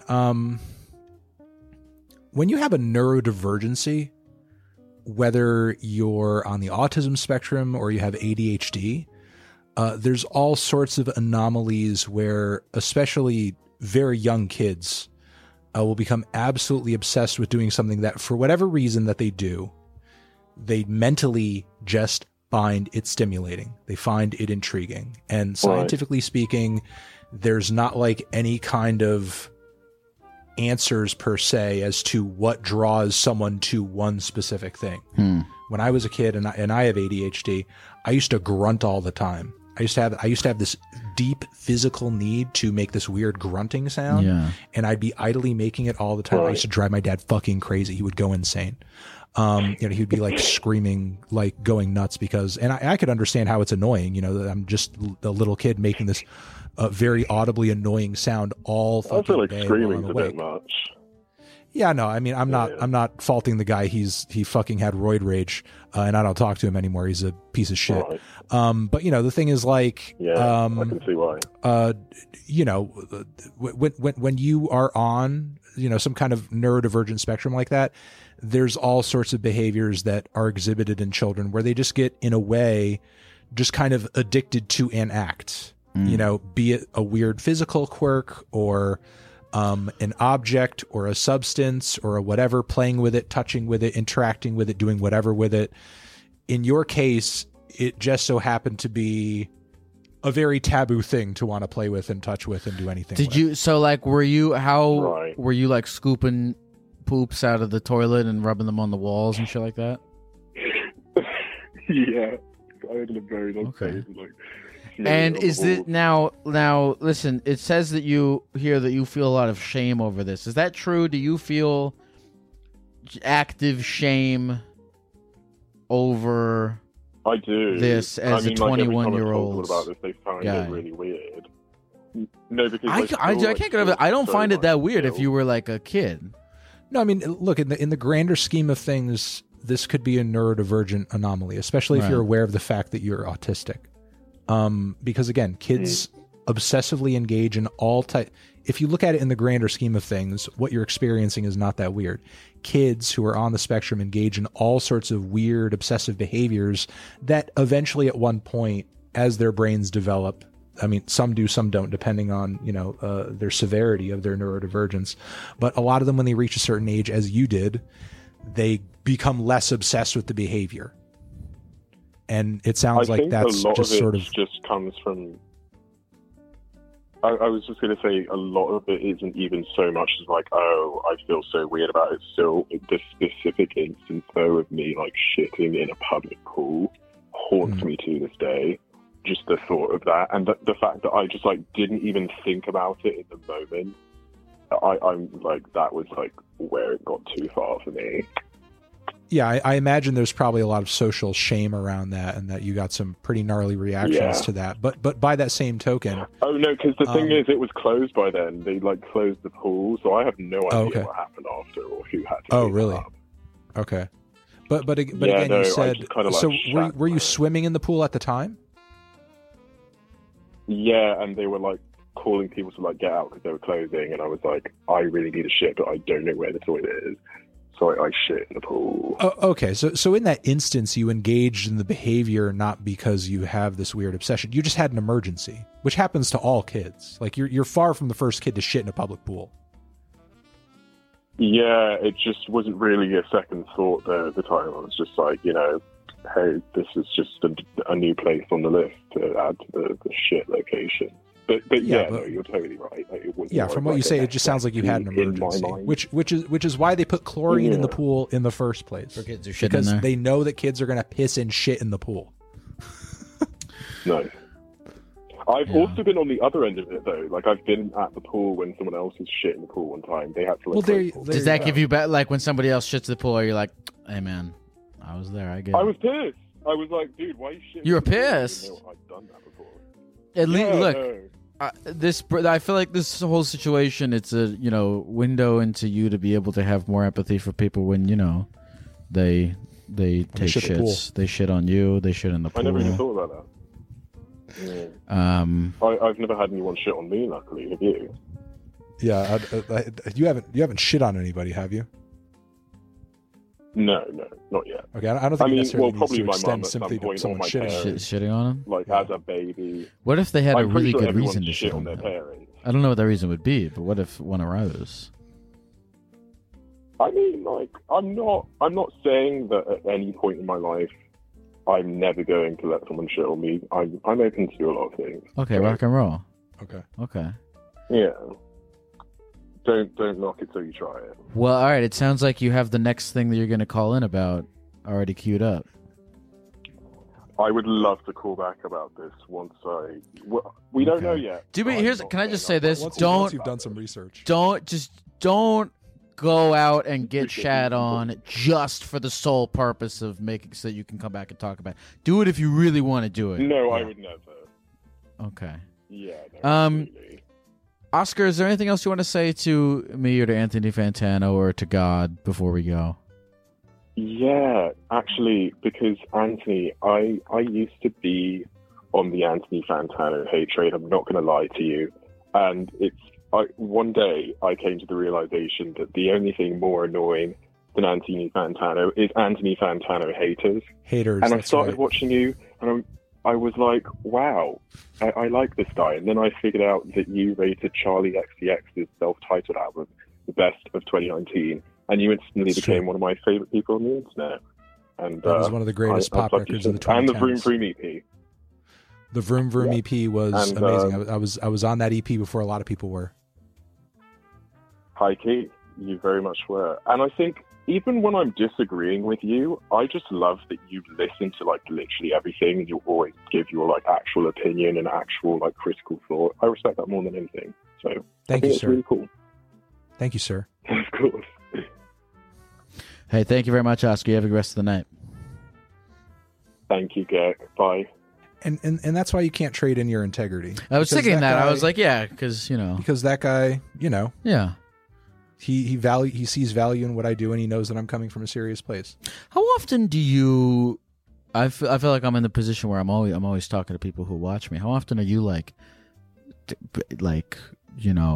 interacting with people who watch you on the computer? I mean, I wouldn't say I'm interacting with them all the time as much as I'm just kind of keeping track of what they're saying. Because a lot of the time they're recommending stuff for me to listen to. Yeah. They're like, hey, check this out. I'd much rather check out a recommendation from a fan than like some random PR email. Right. It's just like, hey, check out this brand new band that I'm being paid to tell you about. Right. Sure. Because at least if I know if a fan is throwing it my way, even if I don't end up liking it, I know that they recommended it from a passionate place. Mm-hmm. It's like they're doing it for free because they're just really excited about it. And that more often than not is what leads to some interesting stuff. BP added more than $70 billion to the U.S. economy in 2022. Investments like acquiring America's largest biogas producer, Archaea Energy, and starting up new infrastructure in the Gulf of Mexico. It's and, not or. See what doing both means for energy nationwide at bp.com/investing in America. Hey folks, this episode is sponsored by Prize Picks. Football season may be over, but the action on the basketball court is heating up. Whether it's tournament season or the fight for playoff home court, there's no shortage of high-stakes basketball moments this time of year. Get in on the excitement with Prize Picks, America's #1 fantasy sports app, where you can turn your hoops knowledge into serious cash. Personally, Prize Picks graciously set me up with an account for myself. I made some picks for the NBA, and I did make a little extra money, which I of course put safely away in a high-interest savings account.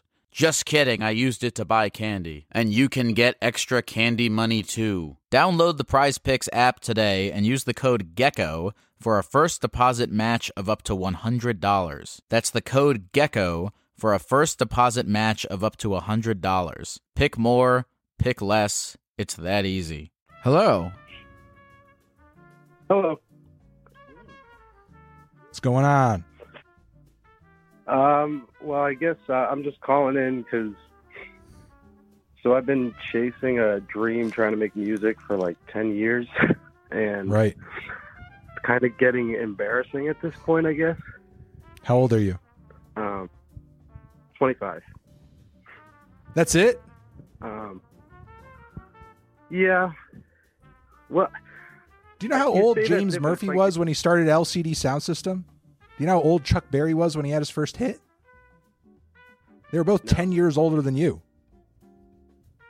Oh, really? Yeah. LCD Sound System?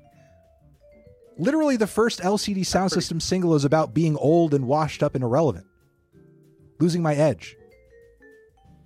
But that's all I write about now.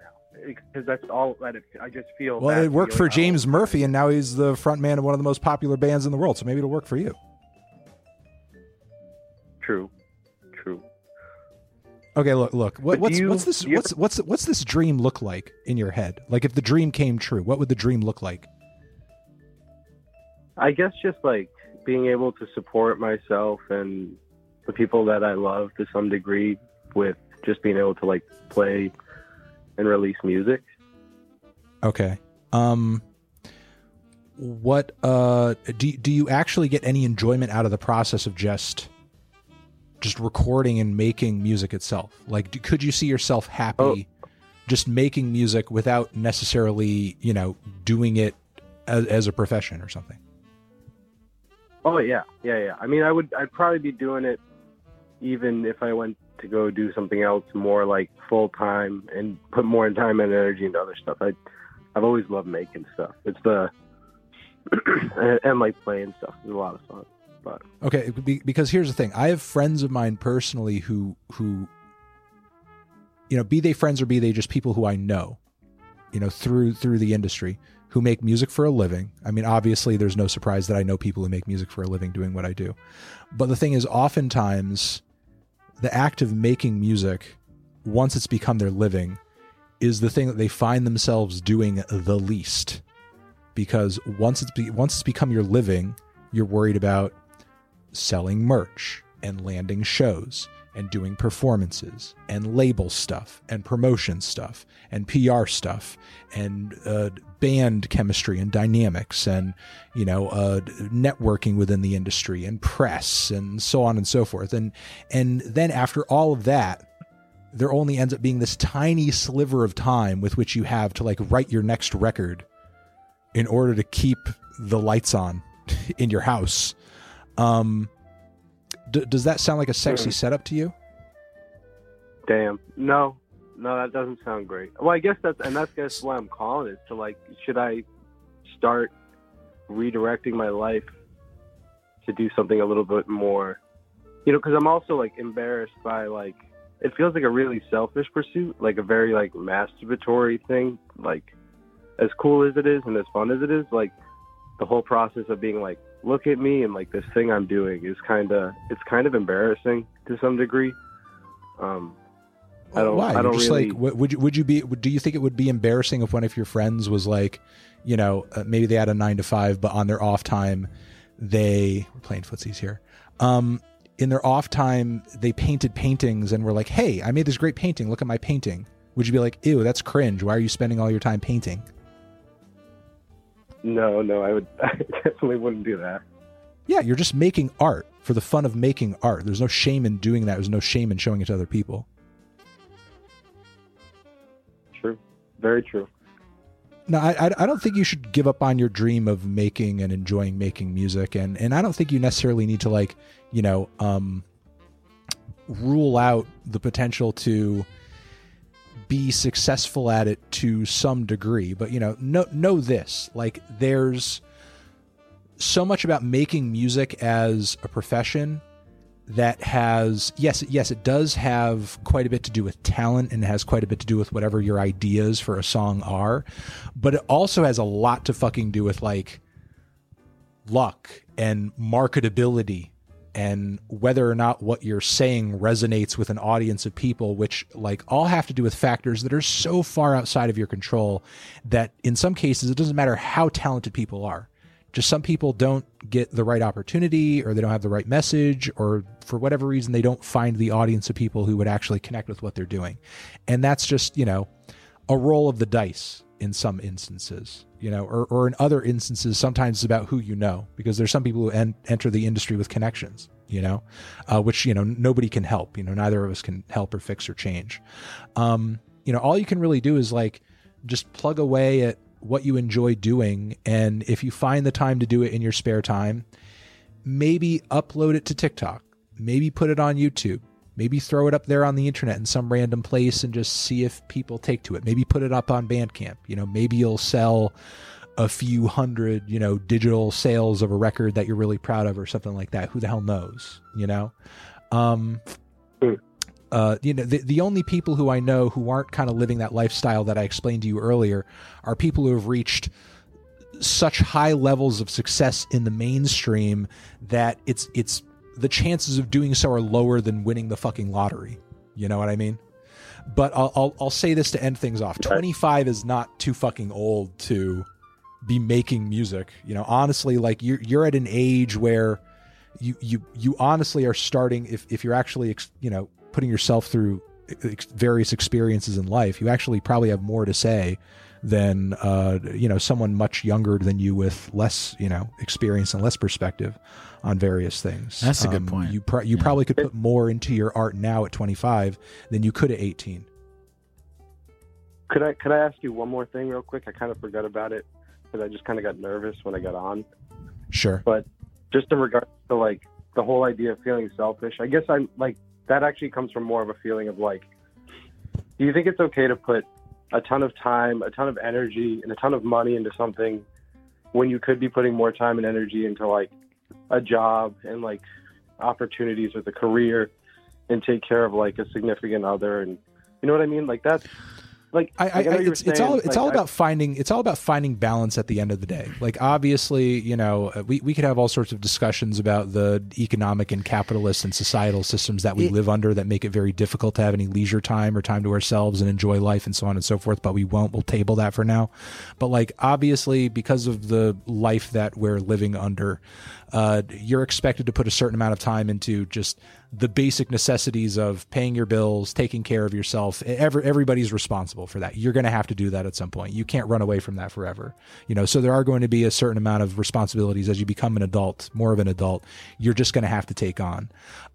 Once you have reached a point in your life where all of that is taken care of, if you have free time left over to do things you enjoy, use that time that you have left over to spend it however the fuck you want.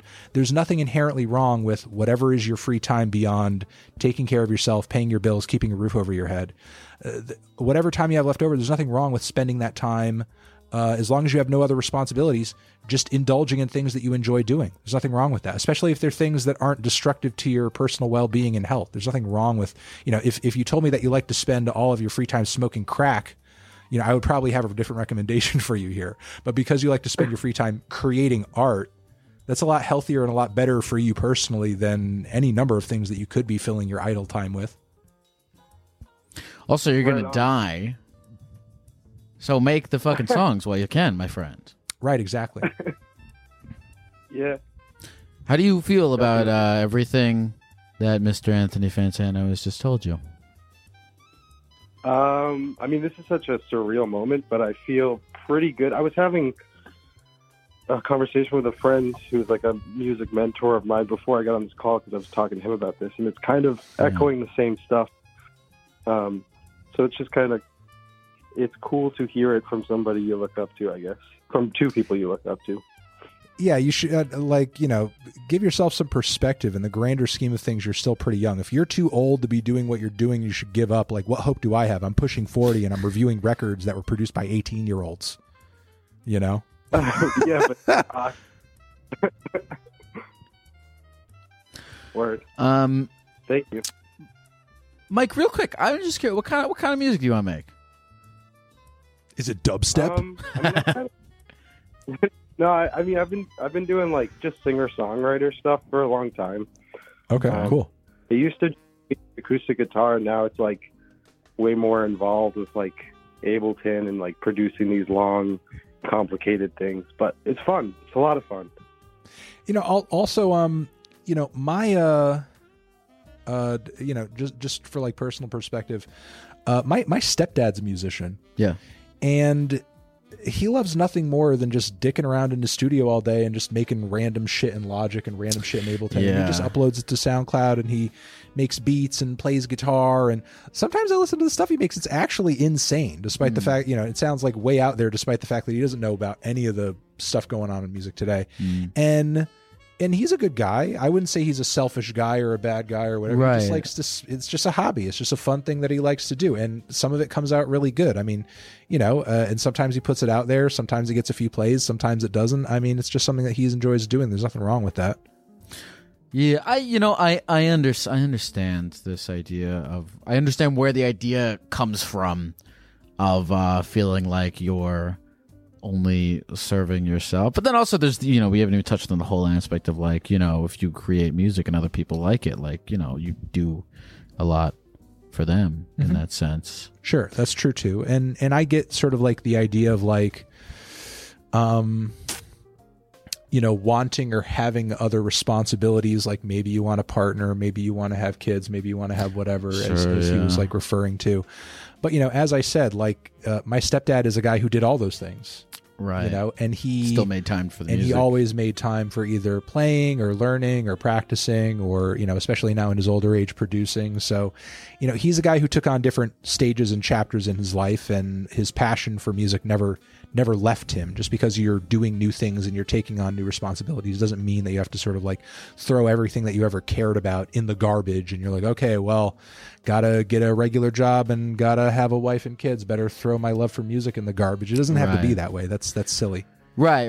It's a bit of an all or nothing kind of a thought pattern. Right. You're giving yourself too black and white of a situation to exist in. It's either I have to live this normal, boring, totally vanilla, like, you know, white collar life, or I need to be like the successful music star who's doing what they're doing full time.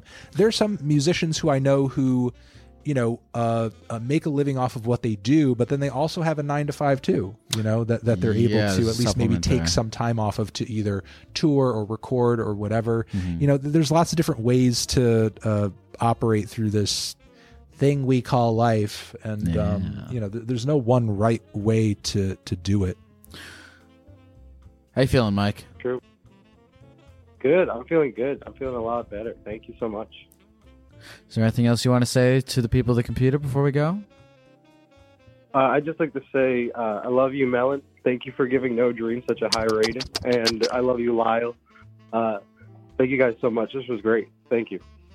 Hey, much appreciated, man. All right, let's find out about that corpse. Take care, Mike. I could, you know, I gotta say, I could really, and this stuff always makes me happy, I could really tell how much Mike appreciated you saying what you said to him. And it was nice. Yeah. No, listen, I get fucking emails all the time. I'm sure you have that same kind of, you know, like a concern. And I'm not advocating for just sort of like blind negligence of everything that you should be sort of handling and taking care of, to obsess over this one thing, you know, but there's a way to balance it. It's funny because I think, and I guess I'm not super keyed into like, we talked way back in the beginning of like this, you know, polarization or hostility that you think is a thing of as a result of being a critic, but you're not a dream crusher.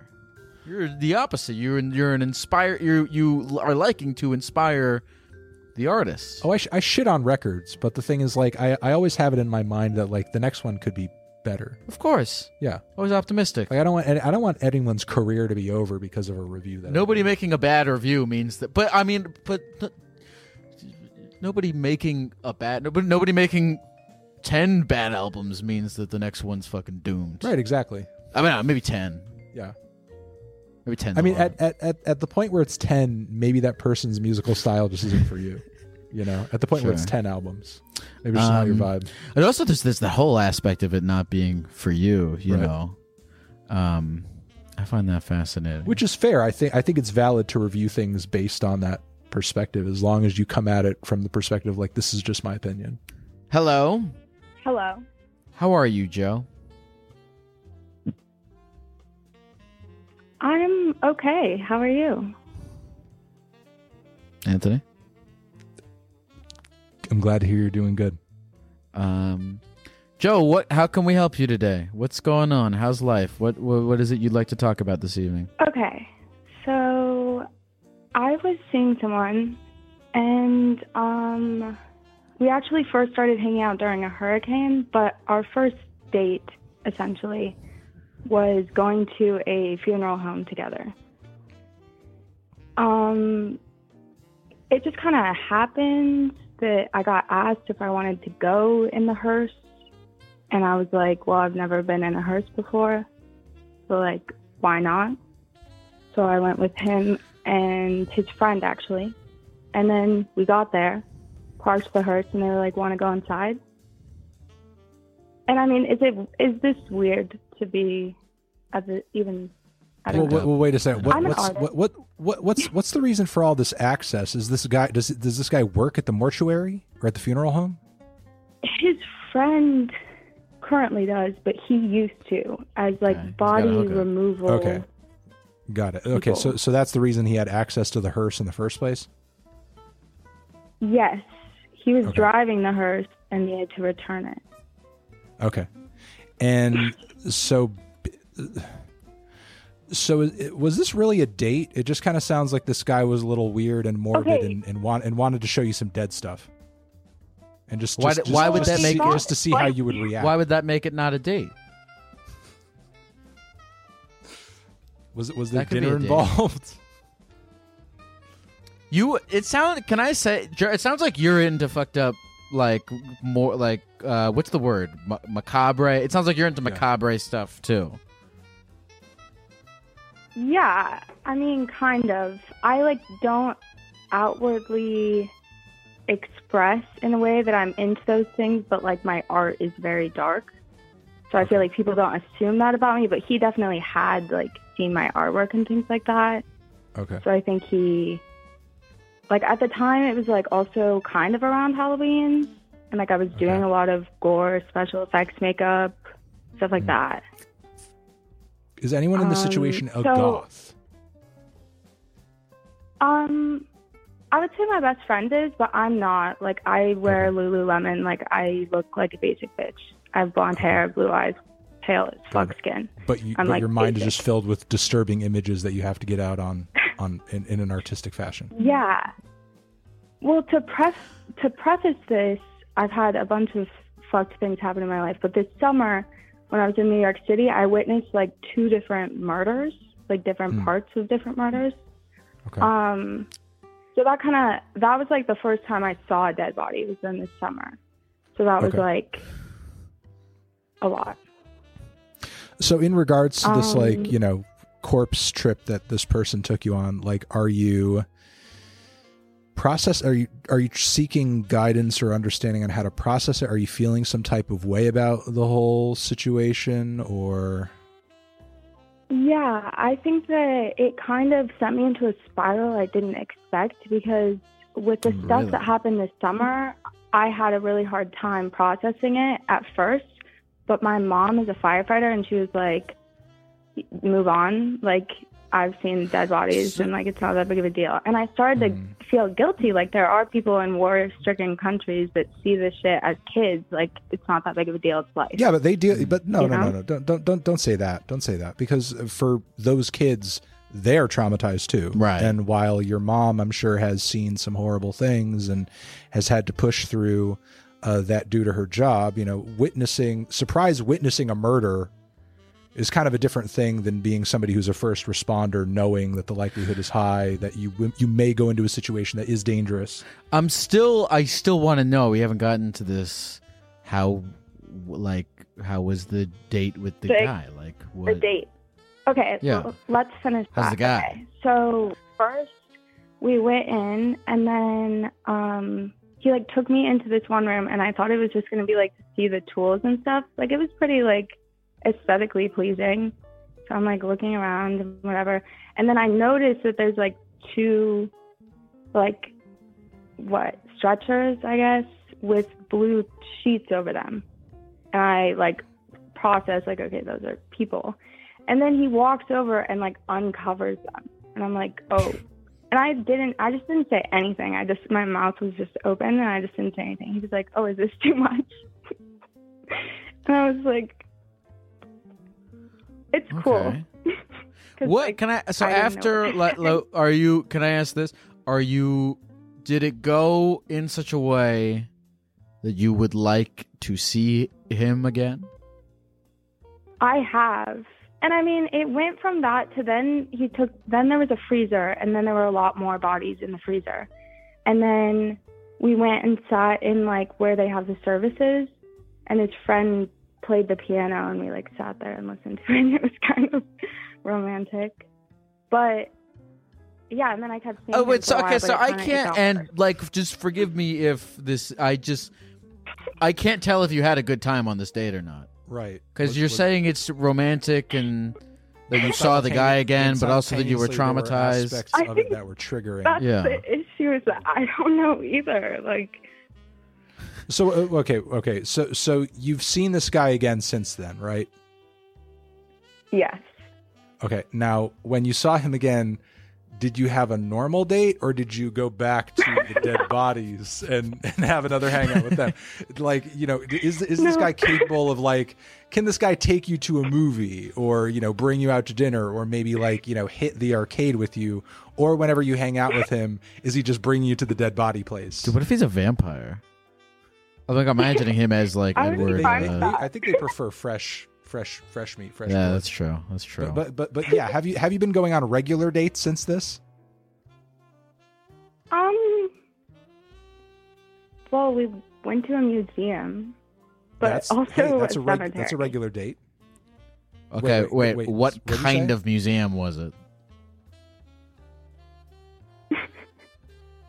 I can't really explain without giving away too much of my location, and technically this stuff before is like possibly illegal, so I'm not going to say. But it was definitely like a weird museum, not an art museum, but kind of. But I don't want to. Were there dead things in this museum that there were actually there were heads. It's not like a museum where they have taxidermied animals. There's like weird dead stuff in it. No, there were taxidermy animals too. It's like a collection. Okay. Wait, I kind of want to guess it because I have an idea of what it is, but also I don't want it. Did you go to the? Is it weird? Did you go to the Mutter Museum? The what? Mutter Museum? No. Is that what it's fucking called? Never mind. This is a museum in Philly. I think it's called the Mutter Museum that has like. Okay. He took you to another like. We don't want you to give up your location. Was this a weird museum? Was it weird? Yeah, I mean, it's been weird every time, and then how many times have you seen this guy? We never went on a normal date. Oh, I've seen him a lot of times, but it's never been normal. Okay. Every single time you see him, here's my question. Okay. Do you enjoy this guy's company, or is he just consistently weirding you out? Or are you in some way attracted to that?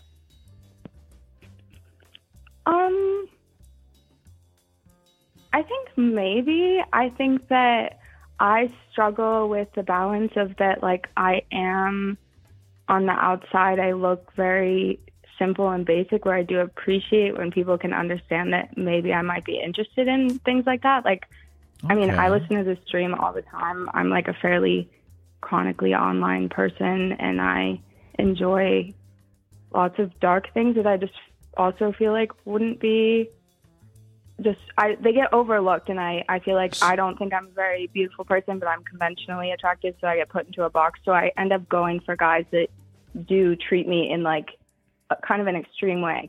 I didn't think I liked him, and I tried to move on. I went on some normal dates with another guy, and then I still was like thinking about him, and I was like, dang. Is this guy similar to you as you're describing? Is he kind of like, quote unquote, a basic bitch too, but he's kind of into dark stuff? No. A Chad? No, he's like, he's like a nerdy emo boy. Okay. He's a nerdy emo boy. I mean, that's fine. Okay, or here's the most important thing.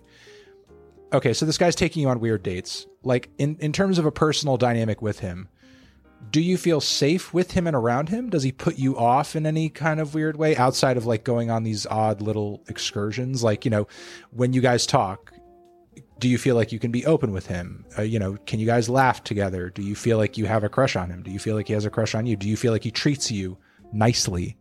Or are there other red flags in a way? Because maybe just him or you are into dark stuff. Right. I want to hear more about the actual not like what's the relationship with the person. Because listen, as long as you have like healthy relationship foundations going on, being into dark stuff is okay. Yeah. As long as there's not like any kind of mistreatment and there's openness and there's honesty there. Like, as long as that stuff is happening, you guys can be into as much weird dark shit as you want. So tell us about the actual person himself and the relationship that you guys have. Well,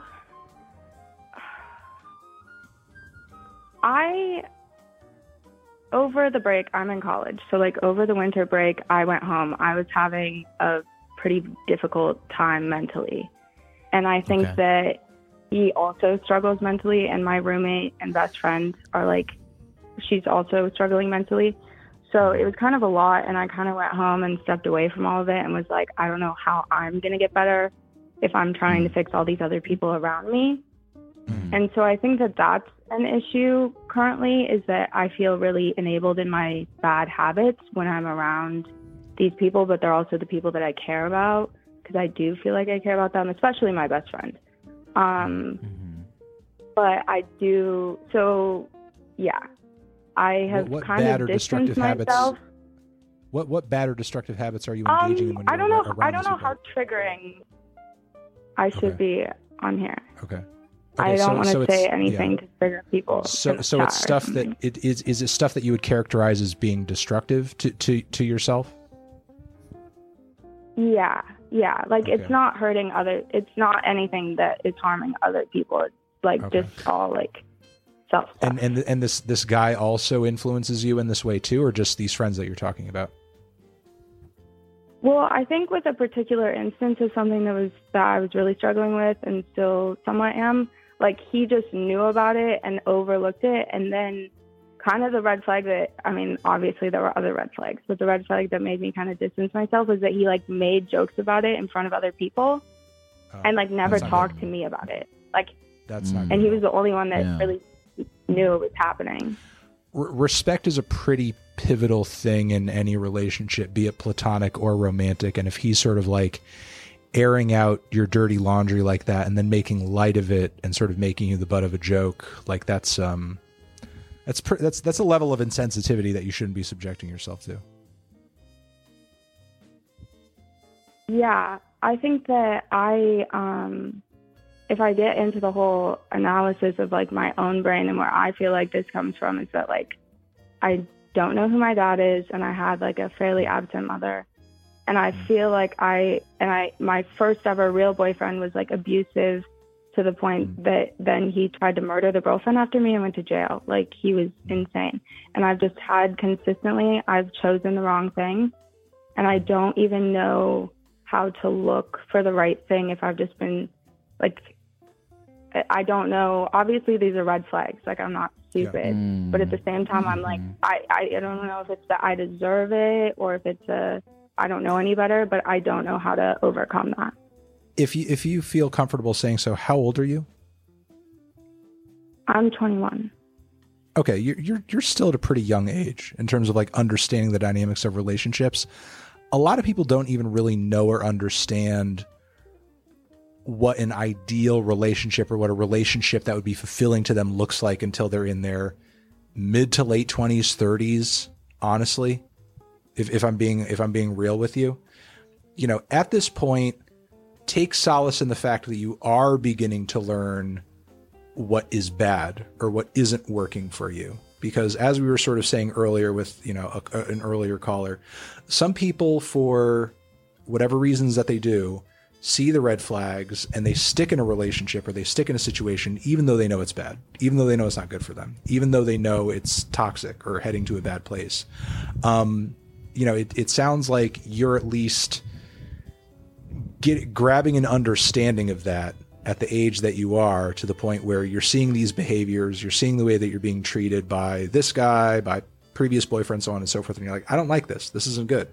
This is bad. You know, and that's a good thing. Some people will experience that same behavior and be like, oh, well, you know, he didn't mean that, or I'm trying to see the humanity in him, or, you know, the way that he did this or this violent thing or this other thing was just a mistake. That's not the real him. That's the whatever. You know, it's like you're doing good by realizing this is bad for me. This is not a good thing, and I need to distance myself from it. That's good. That's good. Don't be hard on yourself for not knowing at the age of 21, like what's an ideal relationship that would make me fulfilled and happy and work within my life be. You're not even established in what could potentially be your career yet. You know, it's like you don't even know what an ideal life would look for you yet, living independently, much less with someone else. So, you know, again, don't be hard on you for not knowing, like, oh, well, what are the good things I need to find? You'll figure that out with time. You know, you'll figure that out with time as you meet and talk with more people and meet different people and have a variety of different experiences, platonically and romantically. You'll find out, I like these kinds of interactions. I don't like these kinds of interactions. I like being treated this way. I don't like being treated that way.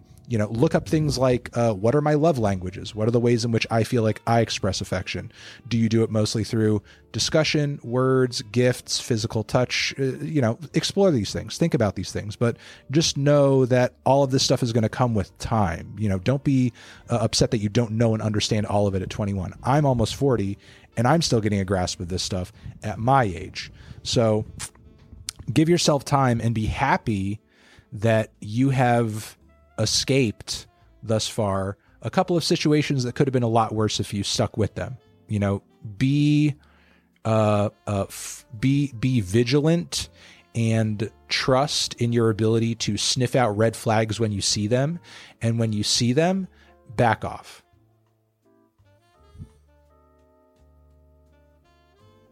Thank you. That's all. I really needed to hear that.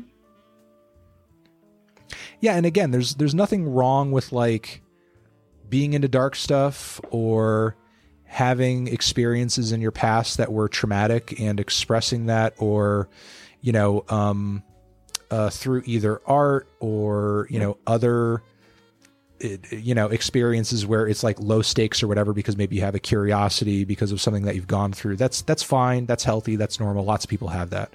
You know, it's the other things, the type of treatment that you were describing. That's the bad thing. You know, the minimization or the made to be a joke of your experiences and your pain and so on and so forth. That's what you don't want to have anything to do with. How you feeling, Joe?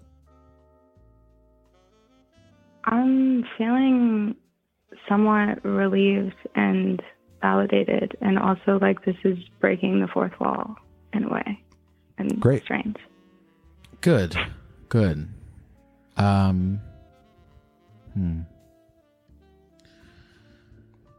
Yeah, I think I liked everything you were saying, man, about how like you need to kind of like let yourself be okay with just learning these things by experience and not like beating yourself up about it. Especially it was sad to hear you say that you felt like you somehow deserved it. Yeah. You know, because that's not true. I wouldn't beat yourself up about it, because you're in, you know, as you were saying, man, you know, very much a learning process. That's a common experience with people that experience prolonged bouts of either mistreatment or abuse or whatever, because sometimes the only way you have to rationalize it is to think, well, I must have done something. You know, because the thing is, sometimes the truth, which like is just a really bad, unfair thing that's happening to you, is really difficult to contend with, because maybe you're not at a point where you feel like you can change it or overcome it. You know, be it maybe you're a kid who's being mistreated by their parents, and, you know, the realization of coming to terms that your parents are actually horrible people is really hard and really tough because you can't do anything in that situation. They're your parents. They basically lord over you. You know what I mean? And there's a lot of other contexts where people feel like they're in a point of weakness where they can't overcome, you know, that sort of thing. And again, you know, I deserve it is a very common rationalization for it. Joe, is there anything else that you want to say about this, or to me or Anthony or the people of the computer before we go? I think I just want to say thank you so much for what you do, Gek. I listen to your stream like every day, practically, because it definitely helps take my mind off things. So thank you guys. I appreciate for that and getting me through some hard times. And can I ask to like wrap up, since you asked Anthony in the beginning, what's the most persistent thought on your mind? Oh man, the most persistent thought on my mind is I knew it was going to get flipped on me at some point. It's mainly the fact that time is fleeting, and it's mainly a ever constant evaluation of my entire life and how I'm spending my time, and if it's good, if I should give up my entire ego and go be naked on a beach and renounce all of my possessions and relationships, and finding the balance between that and, you know, being very in my own universe. I don't know if what I said made any sense, but that is the most persistent thought on my mind.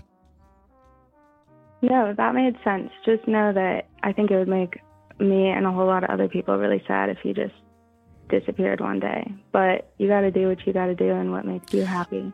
So I will be a gecko on the computer for as long as people are willing to watch me be a gecko. Right. You could eventually get to a point where you just broadcast from some kind of fortress of solitude.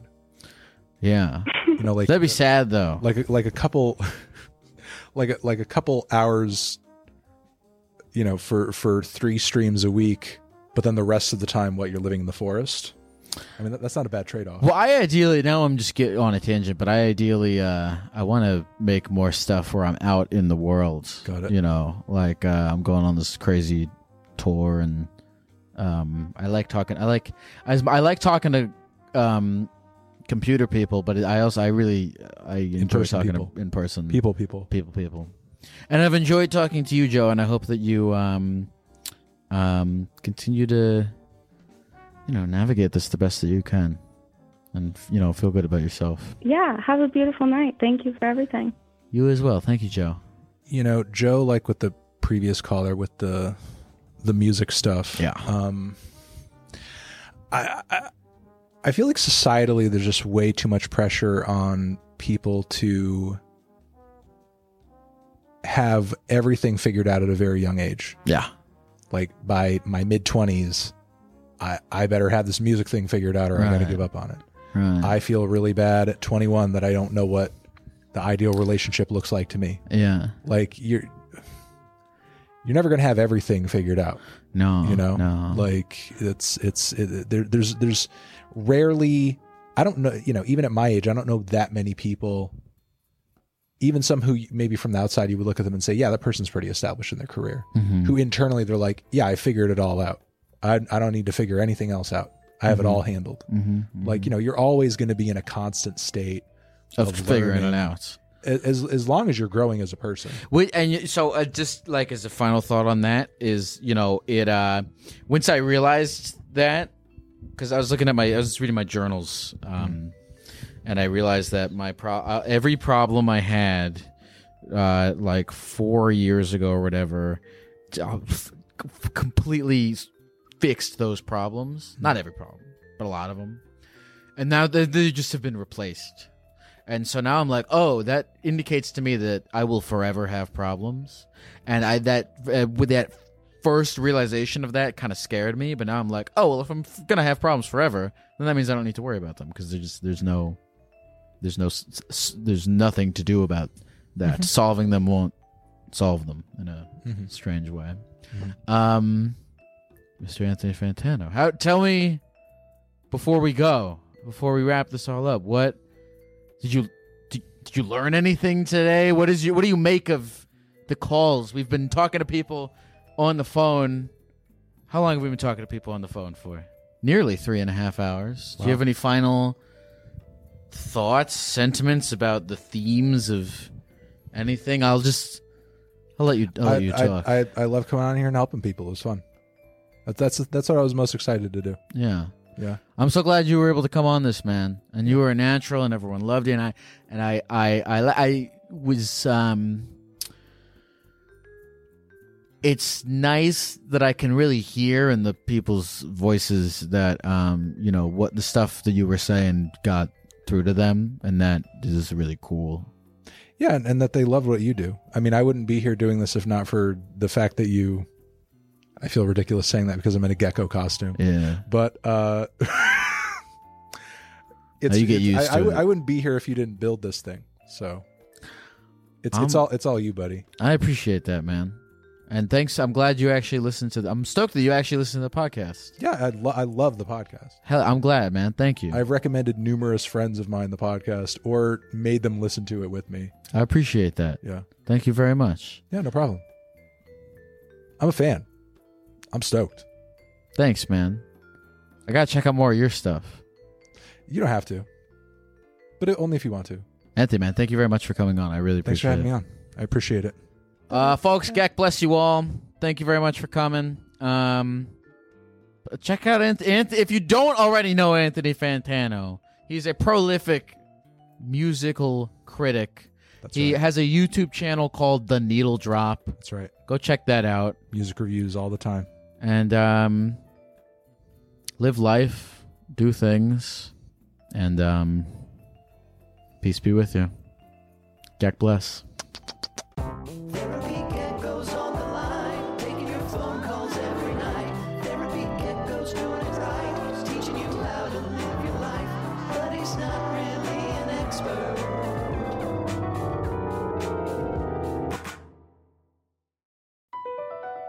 BP added more than $70 billion to the U.S. economy in 2022 by making investments from coast to coast. Investments like building charging hubs for fleets of electric buses in California and starting up new infrastructure in the Gulf of Mexico. It's and, not or. See what doing both means for energy nationwide at bp.com/investing in America.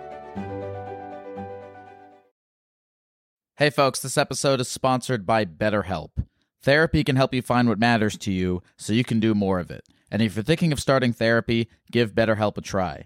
BetterHelp is a convenient, flexible, affordable, and entirely online option for therapy, with video, voice, and texting chat options with a licensed therapist that can be done completely at your own pace and on your own schedule.